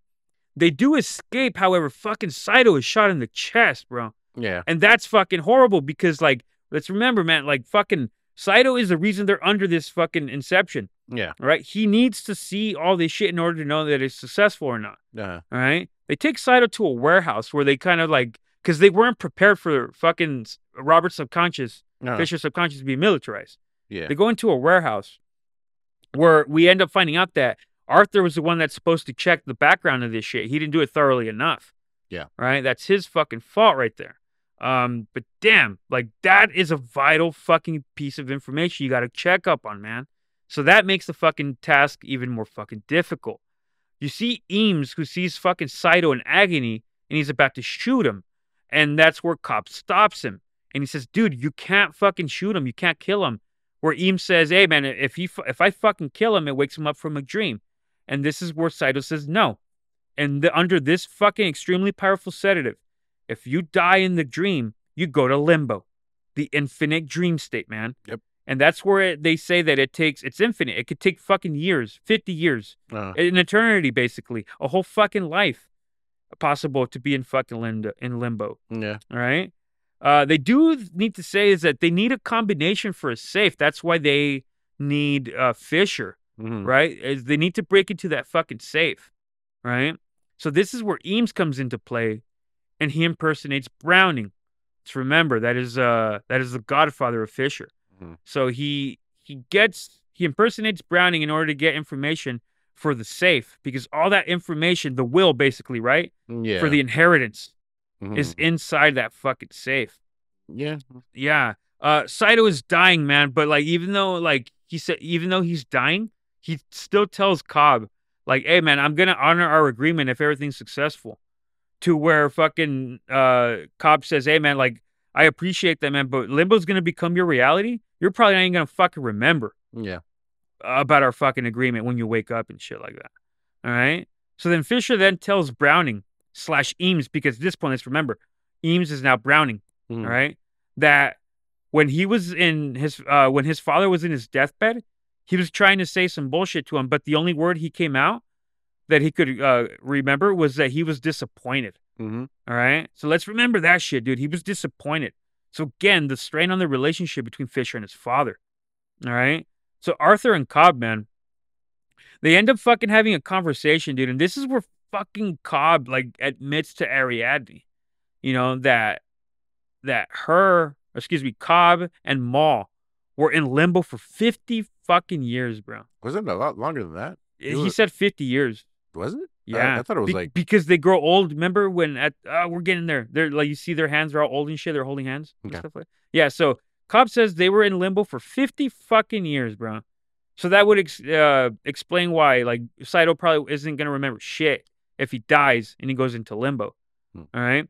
So that when they were in limbo, Maul woke up and she thought that the real world wasn't real anymore. Yeah. Yeah. And so she thought that the only way to do is to go back to her life was to kill themselves so that they can go back to reality, which we end up finding out is limbo, right? And she thought that the kids, James and Philippa, were projections, dude. So she comes up with this fucking plan that on the anniversary of their wedding, of Cobb and Maul's anniversary, she is in a hotel, and then the fucking hotel across from them, all right? She ends up telling Cobb, you and I are going to jump off together so that we can die, because she thinks they're dreaming. And she says that when they die, they're going to go back to limbo, to their actual reality. Go for it, brother. What were we going to say? Well, at this point, I'm wondering, like, if she was the one that thought of the totem, why didn't she use the fucking totem? So if the totem... the thing is, I know why, but okay, go for it, brother. Go for it. No, because I'll get there. Anyways, well then, if the totem didn't work, then what the fuck is the use of the totem? Is like... Good point right there, maybe the bro. totems are just not... Maybe they don't help you. Like, you know what I mean? Yeah, true, brother. There is a reason why, though. We'll get into that a little later, okay? All right. But yes, because of this shit, she fucking tells Cobb, you're going to jump with me. We're going to die in this dream, quote, dream, which is actually reality, and we're going to go back to our reality that we made when we were in limbo, right? Because she thinks limbo is her reality now. Yeah. So she doesn't. She dies, and then she basically frames Cobb for the murder. And this is the reason why Cobb had to leave the children. Mm-hmm. It's because they thought he killed Ma. All right? Which I don't understand how somebody that fucking crazy can be passed by 3 different psychiatrists. Right? Yeah. I guess that's true. And then to make things worse, dude, another reason why fucking Cobb fucking hates trains is before she jumped, she said that train riddle to him. Well, I thought she hates trains. Well, I guess we'll get into it later. Yeah, right? yeah. Okay. But yeah, she's saying the train riddle to him right before she jumps. Mm-hmm. So that's another reason why Cobb hates trains. Hmm. Yes. Back into the first dream where Sato's fucking dying. The subconscious of Fisher is shooting at them tremendously, man. Big ol' fucking gun scene, fucking badass. Eames is a fucking beast. He gets his fucking massive fucking bazooka gun, it looks like, and just shoots them. Grenade Kills a launcher. bunch of them. Yeah, like that. While they kind of distinguish the subconscious shooting at them a little bit, Fisher is now sedated into the second dream because the new plan that they come up with is that they're going to make Fisher think that Browning, right, his godfather, was thinking that he was working with the abductors so that when they go into the next dream, the third dream, he breaks into his own safe, which is the subconscious. Mm-hmm. And while this is going on, they get into that van that Yusuf drives, and the plan is for Yusuf to fucking drive off a bridge in order as a kick. Yep. The thing that bugged me about this is how fucking long it took for that shit. Because the drop on... okay, let's say a van fucking falls off a bridge. Yeah. It's going to take 4 seconds probably, dude. Mm-hmm. I think... And that's being generous, dude. Yeah. All right?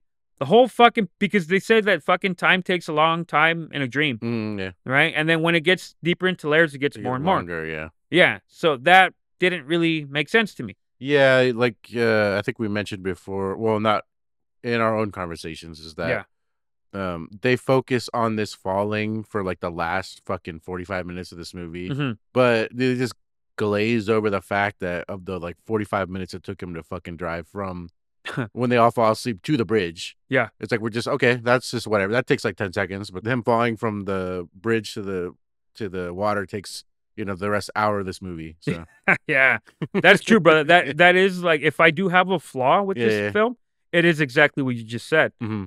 Yeah, because I remember the first time I watched it, I go, hey, this is interesting as fuck. I'm digging this. I love this. But that to me was just like, nah. Mm-hmm. Didn't go by me like how I thought it would. Mm-hmm. Especially like a brilliant mind like fucking Christopher Nolan. Well, I mean, I guess they had to make some concessions, so it wasn't like a 10-hour long movie, right? Yeah. Maybe they cut out the 2 months of what it took in these dreams, right? Yeah. I don't know. But by then, the fucking Sato would have died. Yeah. Well, I guess they said Sato the first layer has a week, right?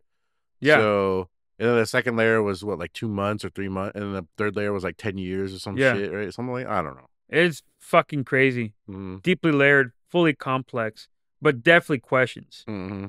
I am waiting for someone, I'm begging for someone out there to make a fucking video essay on this shit where every single question is... I need Christopher Nolan to fucking do one, dude. That way he fucking, like, there are no more questions left besides our theories. Okay. This shit, right? We go into the second dream now. Fisher, she is with a lovely lady. All right? And then we end up finding out that this lovely lady... By the way, I believe that's Elon Musk's ex-wife. I don't remember her. Yeah. We end up finding out that that's Eames forging her appearance and shit like that. Oh, okay, yeah. Yeah. And again, the slick motherfucker that Eames is, he steals his wallet and shit like that. Mm-hmm. And this is where Mr. Charles comes in, right? Mr. Charles is Cobb telling in this case, Fisher, that, hey, you are dreaming, dude. And this makes the subconscious fucking turn to them, because let's remember, once the subconscious knows that they're dreaming, they go after them. Yeah. So they're doing something Cobb told Ariadne not to do, and we're doing them. So now all the fucking attention is on the dreamer. However, the dreamer in this fucking dream is Arthur. And Arthur's not there, so that's why it's taking time for them to fucking attack. Yeah. And shit like that, okay? But by doing that, man, the projections do attack the dreamer and shit like that. Mr. Charles, this is what we're calling Cobb under this dream. He has Fisher and tells him, like, hey, you were dreaming, you were in a van. Like, he pretty much bribes him into thinking that, hey, You're with me, dude. I know what you're going through right now. These people are not here. They're here to abduct you and shit like that, right? Yeah. So then this is where Mr. Charles like saves Fisher by thinking that they have abducted him. And this is where they bring in Arthur to set up the explosives to blow up the hotel for the second kick. Because let's remember, this kick needs to fucking sync up with the first one. Yeah. Yeah. Are you fucking what's up, brother? You gotta what's going on? No, I'm good. I'm just I'm laughing at Are you confused or No, I'm not confused. I'm just hearing you explain it is just I don't know. Just keep going. Keep going. Am I wrong? No, you're not wrong at all. No. Oh, okay. Fuck, dude. I thought you were like mocking me or something like no, that. I'm not mocking you at all. I'm just hearing the absurdity of you describing it while not watching the movie just cracks me up, I guess. Okay. Yes. It's very complex. It is. Like almost overly complex. It is. I think that's the fucking whole point because we'll get into his other films that I thought like, because Christopher Nolan is known for his complexity, right? Yeah. There's one movie in particular that I thought like he tried way too fucking hard to be complex, bro. Where I was like, I'm almost not really. Yep. Fuck no, I love this movie. Well, more on that a little later, man. Okay. Yeah. Arthur's setting up the explosives to blow up the hotel as a kick, so that it synchronizes with the first dream, so that they can wake up. So now the projection of Browning enters the fucking hotel, which again, fucking shit acting on his part, man. It was horrible. All right. They do get Browning to think to make Browning think for Fisher that he is with the abductors, meaning that fucking asshole, like you're my godfather, Uncle Peter, you're fucking betraying me here. So because of this shit, this is gonna make Fisher break into its own subconscious in the third dream. Fucking brilliant right there, bro. I thought that was fucking genius right there, dude. And so Mr. Charles did fucking work then. Yeah, we did. Yeah, I mean, fuck, dude. Like, what the fuck? Like, they're doing shit they're not supposed to do, but they used it to fucking get into the subconscious of Robert to help them break into his own shit. Fucking great right there, man. All right. So now that he's on board, they tell him, all right, we're going to sedate you again, but now we're going to a deeper layer so you can help us get into this fucking, this safe, right? That they're getting into to plant the idea. So then we get into the third dream, and it's fucking snowing, dude. Which I thought was fucking great because, like, there's a part in the third dream where Fisher tells Eames, because Eames is the dreamer in the third dream. Yep. He says, fucker, like, couldn't you have fucking dreamt us, like, at a beach or something? Like, why does it always have to be in some fucking, like, dangerous fucking thing? Which is true, dude. Yeah. It's like, why does it have to be fucking, like, in these fucking shit conditions? Well, I think they said earlier in the film that when people want to protect something or make it seem really important, they put it like automatically, like for instance, in a prison. And this is like some kind of super complex mountain base. So it's just all part of the facade, I guess I would say of making it seem like it's really important. My qualm with that, it would be that it's already difficult as it is because Ariadne is the one that's architecting the labyrinth and the dreams. So it's already fucking difficult as it is. Yeah. In order, just so that fucking for the sake of fucking Cobb not knowing what the fuck is going on. Because we don't want Maul to show up. Yeah. So, like, if you're dreaming it, why don't you make it easier on them? If it's already difficult to fucking break in. I know, brother. I'm fucking, we got our questions. But yes, in the third dream, man, it's fucking snowing. While that's going on, man, let's remember Yusuf is in a van and he is trying to not get fucking shot by these motherfuckers by Robert's subconscious that's militarized. Yeah, I will say one thing about this is that the only one who managed to get shot in all this was Saito. Yeah. And these fools are like lighting up these cars with these guns. I mean, cars are not bulletproof. Yeah. If you shoot a gun at a car, it's going to go through it like nothing. So, yeah, it's, again, suspension of disbelief. But I guess that's my nitpick because how the fuck is Saito the only one that gets shot in all this? The only thing I can kind of do to back that up is because you can see, like, earlier in the movie, like, Cobb is already a badass with the rifle, with the silencer early in the film. Eames is a fucking badass with that giant gun. So they use these fucking weapons, so I'm assuming they can evade these fucking shots. You know, which is Saito is just a businessman. But they're in a car. Like, how much can you evade? Like, you're right. You're right. Absolutely, you're right. This is like, what was the movie, The Man from Nowhere at the end? Yeah. Like, why don't you fucking like? Yeah. I mean, I don't know. Yeah. And these fuckers are dreaming. They have to stay still, and they don't get shot. Yeah. But this motherfucker's alive and just stays there to get shot. Yeah. You're right, brother. Absolutely. And then the thing is, Yusuf, who is just a chemist, is the one driving and doesn't get shot. Yeah. When you can just aim at that fucking side the whole time. Or even any of the 5 other people in the back of that van, how nobody else got shot. Why don't they shoot the fucking tires? But didn't I say this? And how many episodes have I said this, dude, before? Like, yeah. No, you're right, brother. For fuck's sake, dude. Shoot the fucking tires, you fucking dumbass villains. Man. But yes, while that's going on, Yusuf is doing his best to not get shot. He's trying to drive off the bridge. Arthur is fighting the subconscious now. And let's remember, Arthur is the second dreamer. So his idea to get the kick is to blow the fucking hotel up. The problem with that, or I wouldn't say problem, is that the difficulty in that is that while the fucking van is going to be descending down to the fucking the water, that also means that he will be in free fall in the second dream. Well, it wasn't supposed to work out that way, right? The kick was supposed to be Yusuf driving through the barrier, but they missed it. Remember? They're like, oh, we missed that. Oh, kick. You're right, brother. Yeah. So that's why he has to do the whole fucking Houdini shit and like tying people together in zero gravity. But then why would Arthur be explaining to Ariadne that he needs to do that because he even says we're going to be in free fall. He says, I don't remember if he pretty much says, he explains that you have to have a kick and it can't be in free fall because once you're in free fall, the body doesn't know like which way's up or down. So you can't kick while you're in free fall. So while they miss the kick when he drives through the barrier, he's fucked at this point and he can't communicate that to anybody else. But because they're sleeping. Yeah. In the third layer dream, they do know that they missed the kick though. So then, even Cobb says like, okay, well that gives him 5 minutes to figure out all this shit out, and then us 20 minutes, and then Arthur in fucking 5 minutes manages to concoct this plan to wrap them all together and like push them through.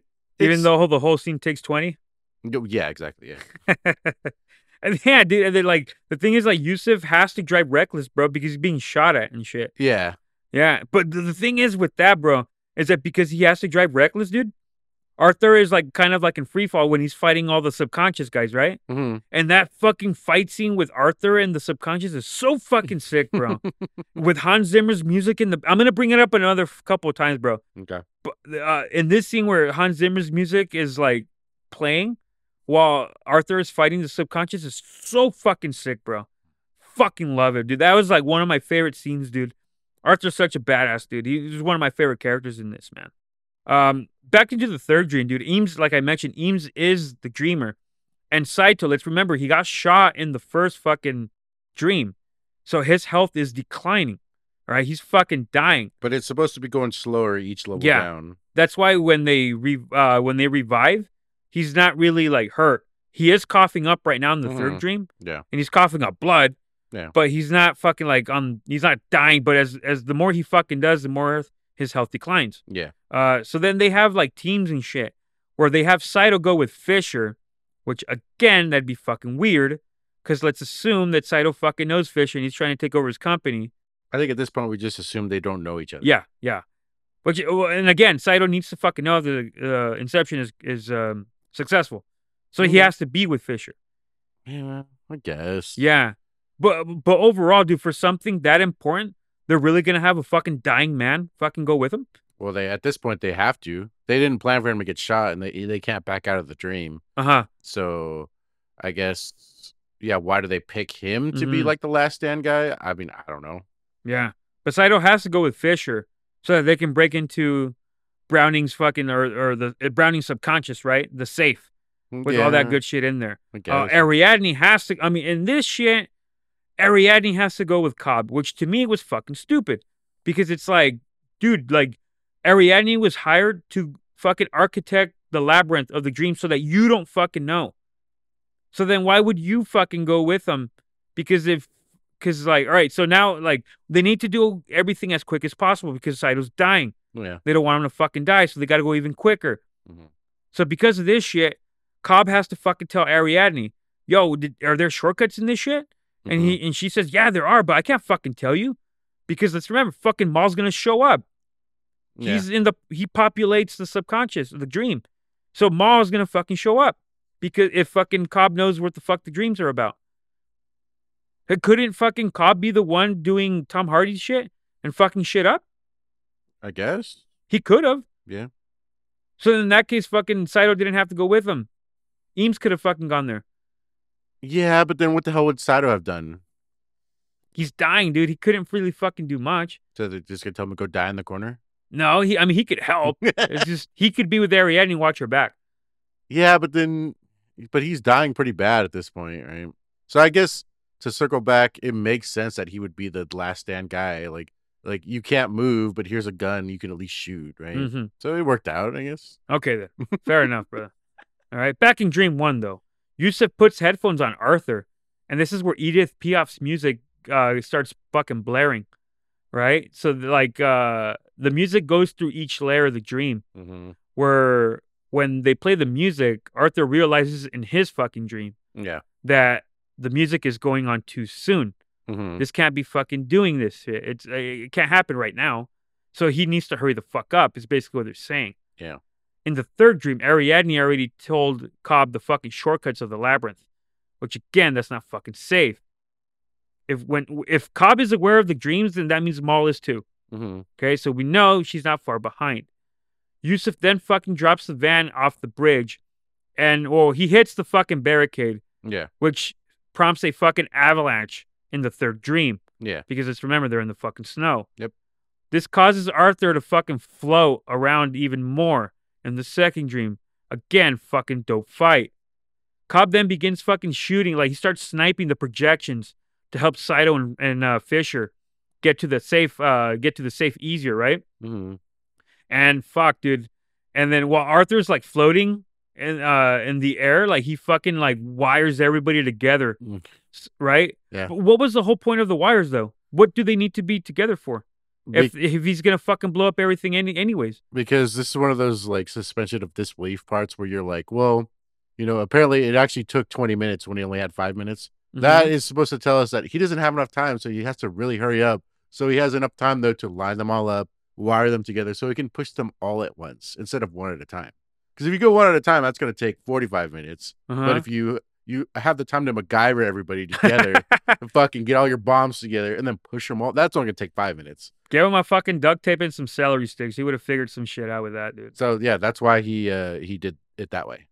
But the question I have about that is that if the whole place is going to blow up, what do they need to be wired for if they're all going to fucking die? Because he needs to get them all to the elevator. The key is the elevator. So rather than taking fucking 5 trips to get each one to the elevator, I see. He wires them all together and pushes them all at the same time. Thank you for clearing that up, brother. That's fucking dope. Yeah. That is dope as fuck. So. I'm going to have to credit Christopher Nolan on that then. That's genius as fuck. But yes, Cobb is sniping everybody. And then, of course, since he fucking knows what the fucking labyrinth is of this because Ariadne had to fucking tell him, Maul fucking shows up and fucking shoots Fisher as he's about to fucking get into the safe. Right? Yeah. Because Cobb was fucking reluctant to shoot her, dude. Why would he be? I mean, he knows she's a dream. You're gonna dream about her next time. Why don't you just shoot her in your dream, dude? You're right. Yeah. He fucking shoots Maul, dude. But again, dude, Hans Zimmer's music in the back was so fucking dope, bro. It was so fucking perfect how the music fit into this scene, dude. I loved it. So now Fisher is fucking. Let's assume he's fucking dead, right? Yeah, he is. Because that's exactly what he is. He got fucking shot by Maul. Yeah. So how the fuck did he die right away, but fucking Saito's able to go to 3 fucking layers? Because in this dream, I guess it's real time. But yeah, I mean, at this point, we're getting pretty fucking far into the woods here. He gets shot, instantly dies, and then they set up the whole defibrillator. Well, you gotta wait. I'm pretty sure in real time, if your heart stops, which would mean you're dead, you can't really just wait 20 minutes and then fucking yeah, at this point, I'm just all right, I'll just turn my brain off. Dude, did they carry a defibrillator with them, or did it happen to fucking be there? It was just magically in that fortress, which I guess. Well, because their father's dying, right? And also because Fisher's father is dying there, right? No, I think it's more. I think you're thinking too deep. It's more just like it's a fort, like a military fortress, and at that, Oh, gotcha. That's right. They're gonna have that kind of stuff. Yes. So this forces a new plan now because they think that the mission has failed. Mm-hmm. So what Ariadne proposes is that Cobb and her follow Saito and Fisher down to Limbo because by now Saito has died.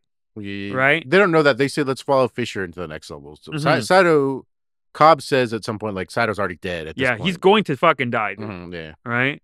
And so what happens is when they go, let's say like this is the new plan. They go and find Fisher in Limbo.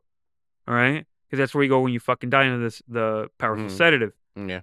They're going to give him a kick that forces him to go back into the third dream. So what they're saying is they're going to kill him in Limbo?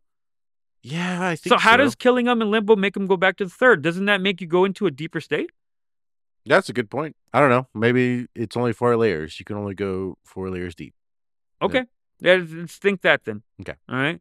So then when he goes back into the third dream, he gets a defibrillator as a kick to fucking revive him. Mm-hmm. All right. And that in the third dream is to wake him up and then fucking open the safe and then plant the fucking idea. That is the new plan. Yep. However, when they go to Limbo, you see that it is the beach from the beginning of the fucking movie. So when Cobb woke up by that guy with the gun and they took his totem, that is the beginning of the movie. So this movie began in fucking Limbo.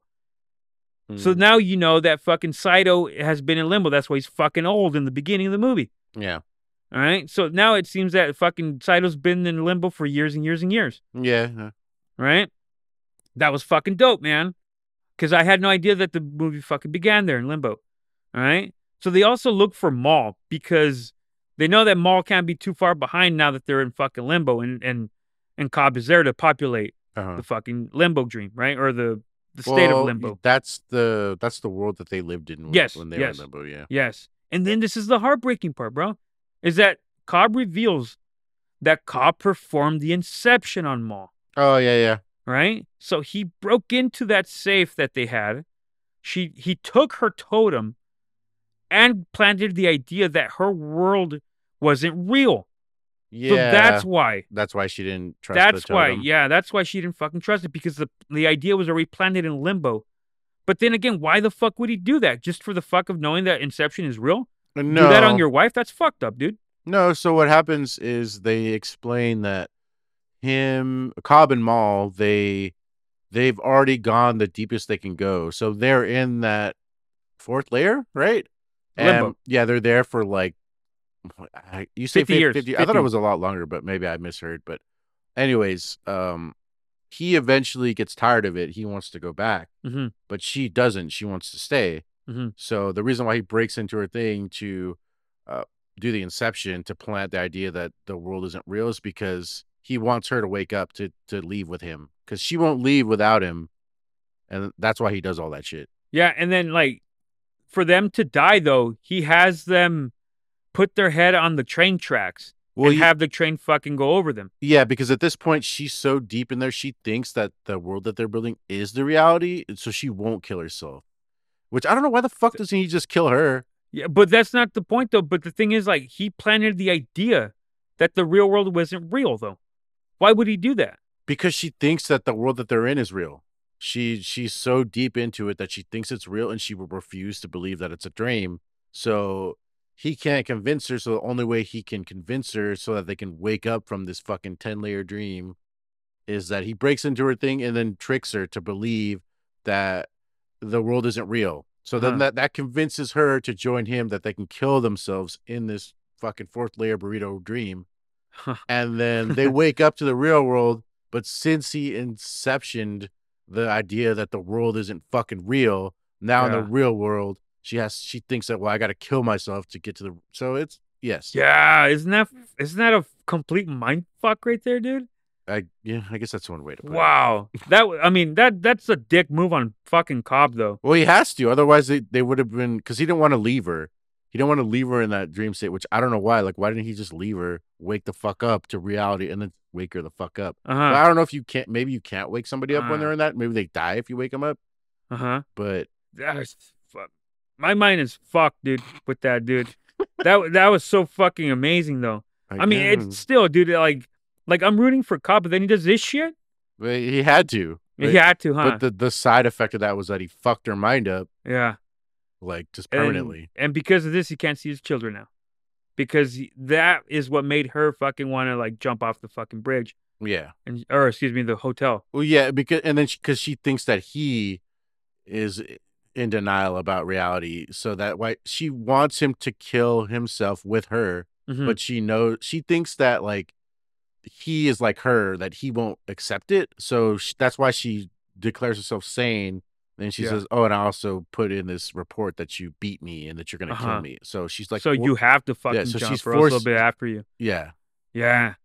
And then fuck it. And then once that's revealed, man, the second dream happens, and Arthur synchronizes the music so that now fucking Eames can hear it in the third dream, and uses a defibrillator to use the fucking to use it on Fisher so he can wake up. The weather change in Limbo is fucking awesome, bro, when this shit happens, dude. Because it makes, like, the background, like, fucking raining and shit. Or not raining, but just, it looks like a tornado. Yeah, it's like basically. Windy and shit, yeah. Yeah. And so Ariadne and Cobb find Ma at their home. The same fucking home where, like, Ariadne went down to the memory dreams. Yep. Yeah. And then fucking Ma stabs Cobb, but nothing fucking happens. Why, I don't know. To where Ariadne fucking shoots Ma. Fucking, like, doesn't kill her instantly. Because fucking Cobb and her still are able to have a fucking full-on conversation that you're not real and shit. It's like, all right, fucker, if obviously she wasn't real, then you tell her she's not real, then why don't you just fucking shoot her when she fucking shot Fisher? Yeah, and then even at this point in time, Ariadne they find out where Fisher is, and she just kicks him off the building to kill them. Like, why the fuck didn't Fisher do that to Maul in the first place instead of, like, fucking with her mind? He's like, I'm going to do the super complex way instead of just, why don't I just shoot her in the fucking head, and then she'll be awake. I am actually okay that didn't happen, dude, because the scene where Ariadne kicks Fisher off of the balcony, or whatever, that scene was so fucking dope, bro. I was like, what the fuck? Yeah. I didn't think it was dope. I thought I was like, why the fuck is she kicking this guy? Like, because I thought like it's the kick to revive him to go back into the third dream. That's what I'm saying, though. But, like, okay, she kicked Fisher off to fucking give him the kick. Why the fuck did he Inception Maul why didn't he just give her a kick? And a little kick in the ass. Why didn't he fucking kick her off a building and then be like, then you're still alive. And you're not crazy. So you're saying that the Inception wasn't even fucking necessary and shit like that. So I'm like, so I was like, what the fuck? Why did she kick this fool off the building? Okay. All right. Okay. Fuck. You're right, dude. You're right. That's true. But then, like, okay, so to go forward, bro, like, he is revived into the third dream, right? Because, like, he gets kicked off the fucking balcony area or the porch area, right? Yeah, like a 85 million story. Yeah. Yeah. So then and then it's synchronized with the defibrillator, so he wakes up as a kick. So now he's awake in the third dream again. And then that's where he enters, like, the room where his father's dying. Yeah. And then when they said that he only heard the word disappointed when he was about to die, he then clearly says that he was disappointed that he tried. As far as, like, starting that, or, like, taking over the company or whatever it was. At this point, Fisher is 3 layers deep, so their plan worked. They were trying to convince him to convince himself to dissolve the company. Yeah. At this point, he imagines that his father said that he was disappointed that he tried to be like his father. Yeah. So to that makes him open up the safe where there are documents, but the documents turn into that fucking fan toy. Well, there's documents, but he pulls out the fan toy, which tracks with the picture, right? It's showing that, oh, my father actually did love me, even though his father in reality was probably a piece of shit. And he was telling him he's disappointed in him. The symbolism in that is fucking fantastic, though, bro. Yeah, I really much enjoyed that shit. I guess. Yeah. And then you see that, like, he grabs his hand and then he fucking dies in his arms, or not, in his hands, basically. And then, like, that's where, like, Eames blows up the building, and that's where the idea is planted, right?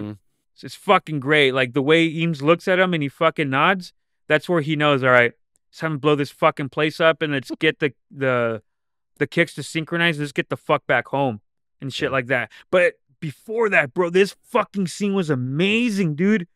Is that now we're back in Limbo, where Ariadne fucking, like, she tells Cobb, all right, you need to find Saito. Saito is down here. All right, get the fuck out of there. Let's get back home. And then this is where I have a problem with Leo's acting. It's like, fucker, like you have the projection of Maul, your wife, who's fucking up this whole fucking mission for you. And when Ariadne says, all right, go find Saito, he just goes, I will. Does he? Yeah, I thought it was his idea. He just says, I will. It's like, no, fucker, like you have your fucking dying projection of your wife in your fucking arms. It's fucking everything up. Like, if I'm Christopher Nolan, I've been like, cut. Like, fuck her. Like, give me more emotion, dude. You know? I wasn't focusing on that. I thought, because I question everything, but Ariadne was trying to get Cobb to leave with her, and he's like, no, I can't. Uh-huh. And then she's like, why? Your wife is dying or whatever. He's like, he was pretty saying, I don't give a fuck about that. I need to find Saito. Uh-huh. So it was Cobb's idea to fucking stay there. Mm-hmm. And then, but yeah, well, he has to stay regardless. He has to find Saito. Later that shortly. Well, technically he doesn't. He could just been like, fuck that fool. No, he has to. Watch, I'll get to that in a little bit. To say, the part I love about this scene, bro, is that when Ariadne says, go find Saito, all right? Don't forget, like, the plan. She fucking jumps off the balcony, dude, and then when she's, like, going down, the way she's looking up, dude, with Hans Zimmer's fucking music, bro, fuck. I got goosebumps, brother, fucking thinking about this scene, dude. That scene was fucking dope, dude. I fucking rewinded it like 8 times, dude, when I watched it the first time.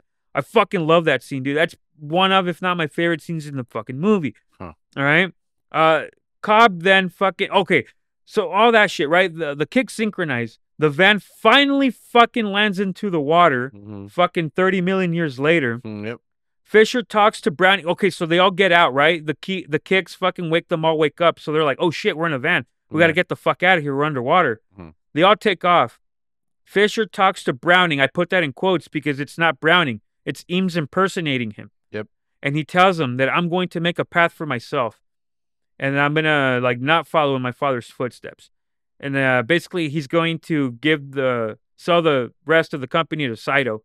So right there, we fucking know. The Inception was successful. Everything fucking worked. Amazing how everything did. Back at Limbo, it is the beginning of the movie. Saito is old as fuck, and this is why it's important that Cobb had to go back. It's because Saito's mind is already fucked, thinking that his reality as an old man in Limbo, that's his reality.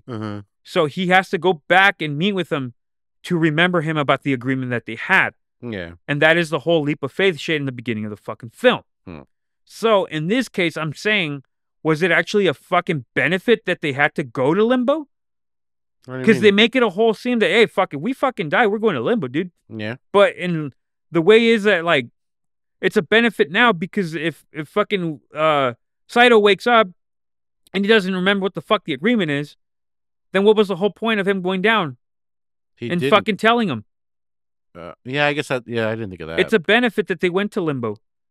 Kind of? They weren't supposed to. They weren't, dude. But then how the fuck was Saito supposed to remember when he wakes up? If he's right there to remember him, hey, our agreement, dude. Don't forget our agreement. You're about to wake up, you know? Because you're old as shit, dude. I don't know, man. Because they fucking waked up Fisher and he was in Limbo. But I guess Saito had been there for longer, but because he died earlier. At this point, I'm just, okay, I accept it, dude. Yeah. They wake up, bro, in the plane. It's crazy how they all react. They're all looking at Cobb like, fuck, it worked, man. That shit was so fucking sick. Saito wakes up.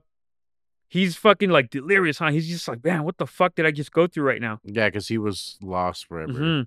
He was lost the longest since he died in the first dream. Well, I guess technically Cobb would have been lost the longest. Oh, that's true. Yeah, because he got there first. Before, right? Because he was in Limbo with Maul all those years and shit. Yeah. So he makes a phone call. They go into the airport. Cobb passes the customs, no problem. Sir Michael Caine's right there waiting for him, his father. Right? So then they go home. And then he finally reunites with his children. And then in the prior times that you see James and Philippa, you don't see their faces. It's all, you never see it. But in this case, you finally see their faces, dude. Yeah. By the way, James's hair, he has the same haircut as the fucking guitarist from ABBA. I don't know if you caught that. No. Nah, fucking glorious fucking head of hair he has on him. Fucking little kid, man. And then right before he's going to fucking embrace with his children, he gets the totem, the top, right? Which, again, it's not even his, it's Maul's. And he fucking spins it, man. Yep. And it spins and it spins and it spins. And they embrace, it's fucking beautiful.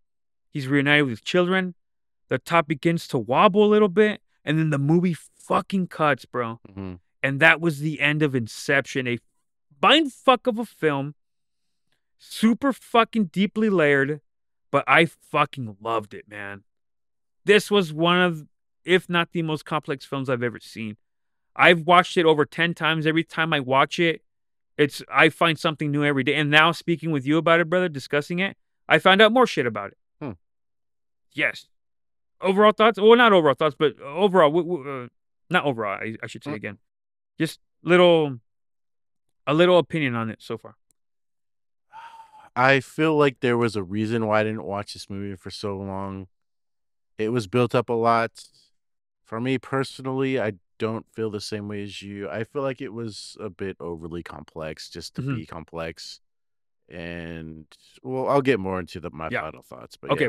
It's great that you brought up the over complex part. So now we're going to get into the other work from our actors and actresses. Also, Christopher Nolan. And I'm going to bring up Tenet real quick because to me, I watched Tenet 3 times and I still do not understand it, bro. I thought Tenet was a film where Christopher Nolan tried to be over fucking complex to the point where I found it like too much for me. And believe me, I love movies and how much I like to like figure shit out on them. Yeah. And bring up theories. To me, I was like, nah, this is too fucking confusing for me. I'll probably watch it again. Just to fucking see if I can get anything else. But it was almost to the point where I didn't even really like it because it was so fucking confusing. Okay. Yeah. But a film with Christopher Nolan that I want to bring up that I think people should go out of their way to watch. And this is a complex film as well. It is a fantastic fucking film. And that is The Prestige with Hugh Jackman and Christian Bale. They are magicians in like the 1900s. And they try to one up each other as far as their performances go. And just there's so many fucking complex things about that fucking. Have you seen The Prestige, brother? Yeah, I love that movie. That's a good one. Fucking great film. Do you have anything on Christopher Nolan before we go into the next one? I forgot to mention it earlier, but yes, Interstellar. Yes. I feel like Inception was kind of like a stepping stone for him to make Interstellar because I think that was his next movie, right? Interstellar. I believe so. No, I'm wrong. It was was Inception. it not? It was Inception, then it was The Dark Knight Rises, and then it was Interstellar. Oh, you're right, brother. You're right. But I feel like the ideas he played with in Inception was kind of like the stepping stone for Interstellar. Personally, I liked Inception way better than Interstellar because I watched when I watched Inception, I said, dude, I got to watch it again and again. I watched Interstellar one time and I was like, I'm all right. Yeah, I've only seen Interstellar once or twice maybe, but it is a fantastic film though. I'm the opposite. I feel like Interstellar was a lot better. It's by no means my favorite movie of all time, but I enjoyed that one better. All right. So let's get into Leonardo DiCaprio now, brother. I already mentioned that he is one of my favorite actors of all time. I've seen just about all of his films.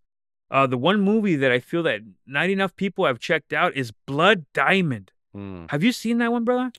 I don't think so. It's fucking great film. So. He has a South African accent on it. Leo's very good with his accents, I feel. He's so fucking good in it. I know I'm about to butcher his name, but it also has, I believe it's pronounced Jimon Honzu.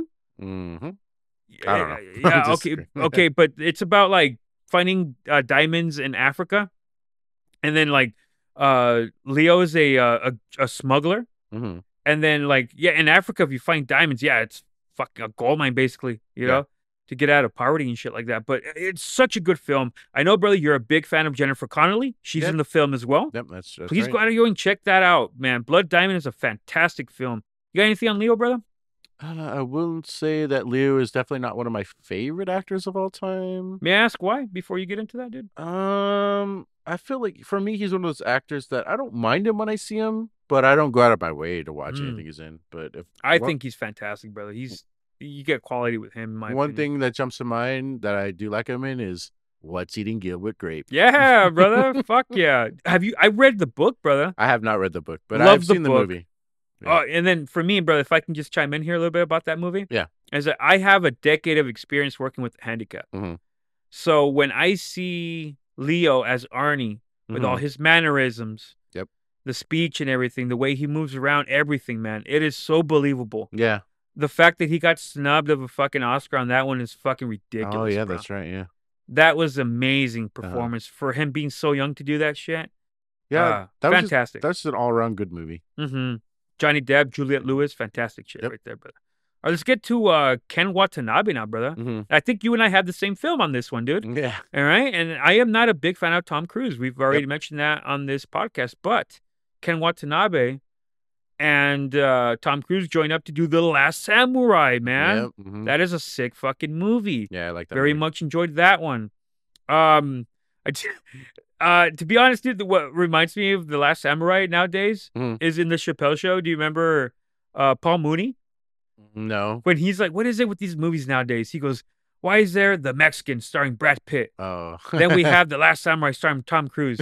He's like, what's next? The Last End on Earth starring Tom Hanks? Wow. Did you ever see that? No, I didn't see that, no. Yeah, I'm not going to say the word, but come on. That was fucking amazing. Check out The Last Samurai. If you enjoyed Ken Watanabe in Inception, check out The Last Samurai. That is a sick flick, dude. Yeah. Very good. We're going to get into Marion Cotillard now. Marion Cotillard is one of my favorite actresses, believe it or not. She is fucking fantastic.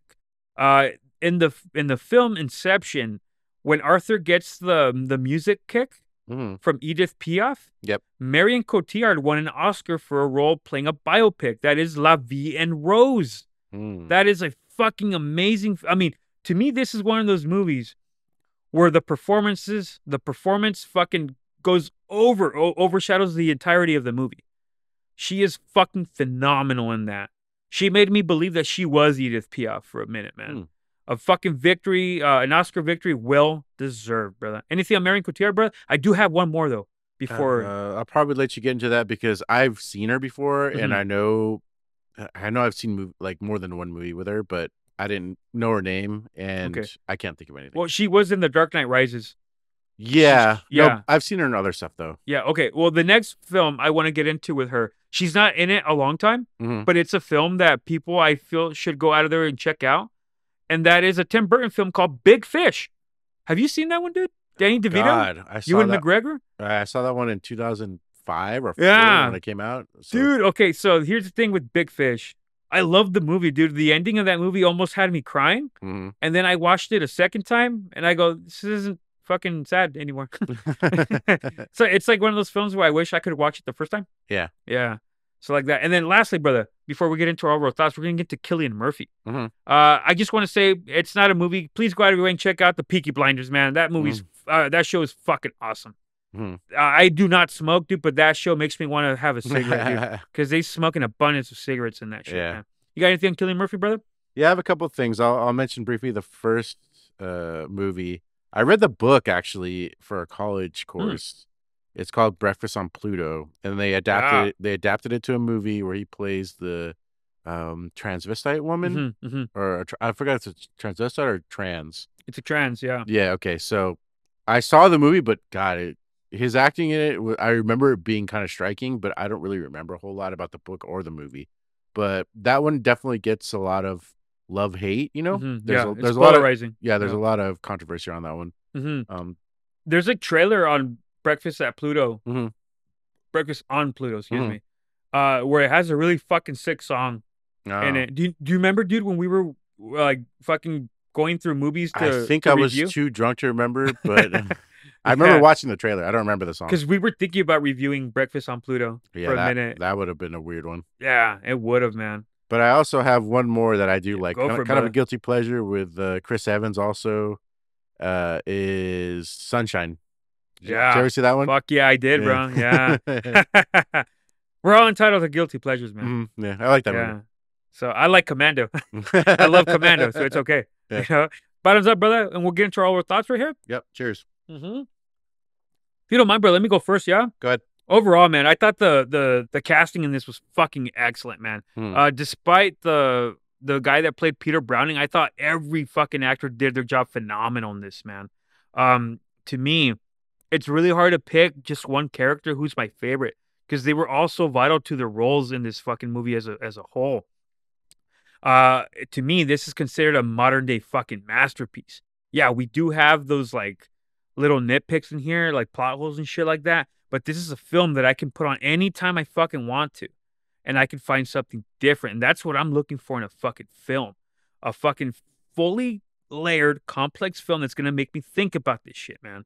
It's very rewatchable for me. It is very lengthy for it's like 2 hours, like 45 minutes. But I don't give a fuck if I'm invested in the characters and or the fucking plot. I fucking absolutely love it, man. Christopher Nolan was fucking amazing with his direction. I can't say enough about Hans Zimmer's fucking soundtrack. It fit the film fucking perfectly. I absolutely fucking love this film, brother. Give me 9.5 stars out of 10. Damn. I fucking love this movie, bro. My sister would have given it probably a 10 out of 10. Damn. Yeah. For me, this movie, like I said before, there was a reason why I didn't watch it. It was just kind of a nagging thought in the back of my mind. I feel like this movie tries too hard. Mm-hmm. I wasn't invested in the characters because this movie holds your hand a lot. For me, it was kind of putting the facade of being complex. But they explain everything to you in almost an obnoxious way. There wasn't really any part of this film where I was confused, but I couldn't get invested into the characters. It's like, yeah, we have the whole backstory with Maul and Cobb and shit, but it just didn't connect with me, I guess, in the way that you did. I didn't have a problem with the cinematography. I thought it was shot very well. The acting was very good. The CGI, I thought it was going to be a lot more overhanded, just based off of like the trailers and stuff that I've seen, like snippets of, but it wasn't. But yeah, like I said, this movie for me is pretty almost forgettable. Like I don't have a lot of questions because I felt like it held my hand the whole way. It kind of reminds me of like Rick and Morty. That's another. It's a show where I heard a lot about like, oh, this is such a smart show, and it's so complex. And then I was like, I didn't watch that one for a few years, and then when I finally did, I was like, this, like it's not smart. They're just making fart jokes with science. So this movie for me, I am not gonna go out of my way to watch it again. Maybe since I've already seen it, I'll check it out one more time. But I'm gonna give this a 5.5 out of 10. Tough judging on it, bro. Yeah. The next time you're at the pad, bro, my sister sees you, she gives you sweet chin music or a drop kick, man. And this is not. This movie also is one of those polarizing movies too, because I looked it up. I'm like, maybe I just didn't get it. But there are a lot of people who think like this is the greatest film of all time. But there's also a lot of people who say this movie fucking sucks. And then one of the comments that cracked me up is this guy was like, yeah, I didn't like this movie. I was waiting for Ken Watanabe to put on his samurai suit and fucking start killing people. And I was like, you know what? I think I'm with that guy. If it was a dream, it would have been possible. And it would have been badass. Fair enough, brother. This is the good thing about this. We're not always gonna agree on shit. Yeah. So I dig it. If I could say, one thing that might have skewed your ranking on it is that you waited so long for it. Yeah. If you had watched it the year it came out, like I did, yeah, then yeah, you're fucked. Yeah. Who knows? Who knows? That's definitely one of the aspects that I took into account, and it's good that you brought it up because I didn't mention, is that yeah, it was really inflated in my mind. So I'm already holding it to almost an impossible standard. So that's definitely going to skew my view a lot lower. But then, despite all that, I went out of my way to avoid everything about this movie. Like I've never sat down and watched a trailer. Whenever I see anything about this movie, I would always like turn away or click it off. Yeah. The only thing like I would joke about is like a dream within a dream, because that just got in there. But yeah, I will say what kind of like dulls that perspective is that if I hadn't seen The Dark Knight, and I feel like if I watched it today, that movie, I would still be like, fuck, that's a great movie. So I don't know, I'm not sure. This one doesn't jump out as me as like that, I guess, is the way to put it. No problems with that, brother. That's the whole point of this podcast. Yeah. The differences of opinions and shit. Yep. To that, I drink to that, brother. Cheers. Cheers. And we're going to end it right there, man. Thank you so much for bearing with us for this complex film. Fuck. This is a long one. Yeah. I think our longest one. Yeah. Hey, your guys' if you're listening to this, I just want to say this, all right? Everybody's time here is precious, right? The fact that you take the time to spend your days or your time to listen to us ramble about movies and beer means the absolute world to me. So we want to thank you for that, all right? It means a lot. Join us for next week. It is our season finale. And we have I'm just going to say it now. It is fucking depressing. Bring the tissues out for this one. It's going to take you on a roller coaster of emotions. So be on the lookout for that. All right? So remember to be kind to one another. I will admit, I've been fucking lacking on that, right, brother? Some stories I've told you about. Yeah. But more on that in the recap episode when we get to that shit. Uh-huh. All right? Much love to all of you, all right? You guys are fucking amazing for continuing the support. Much love to all of you. Peace. Mwah. Peace. See you later.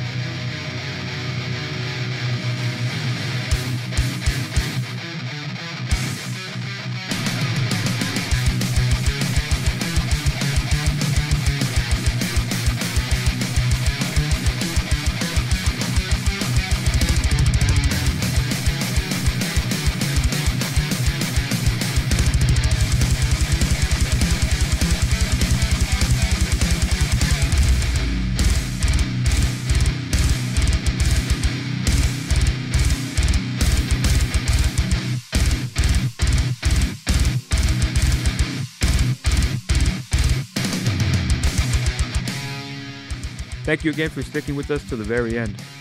Please join us next week for our Season 4 finale. You're going to want to bring out tissues for this one, as we review one of the most heartbreaking and depressing, yet beautifully crafted documentaries ever made. And that movie is Dear Zachary, a letter to a son about his father, a film directed by Kirk Caine. Please go out everywhere to watch this film and then join us for the discussion portion of the show. Love to all, and bottoms up.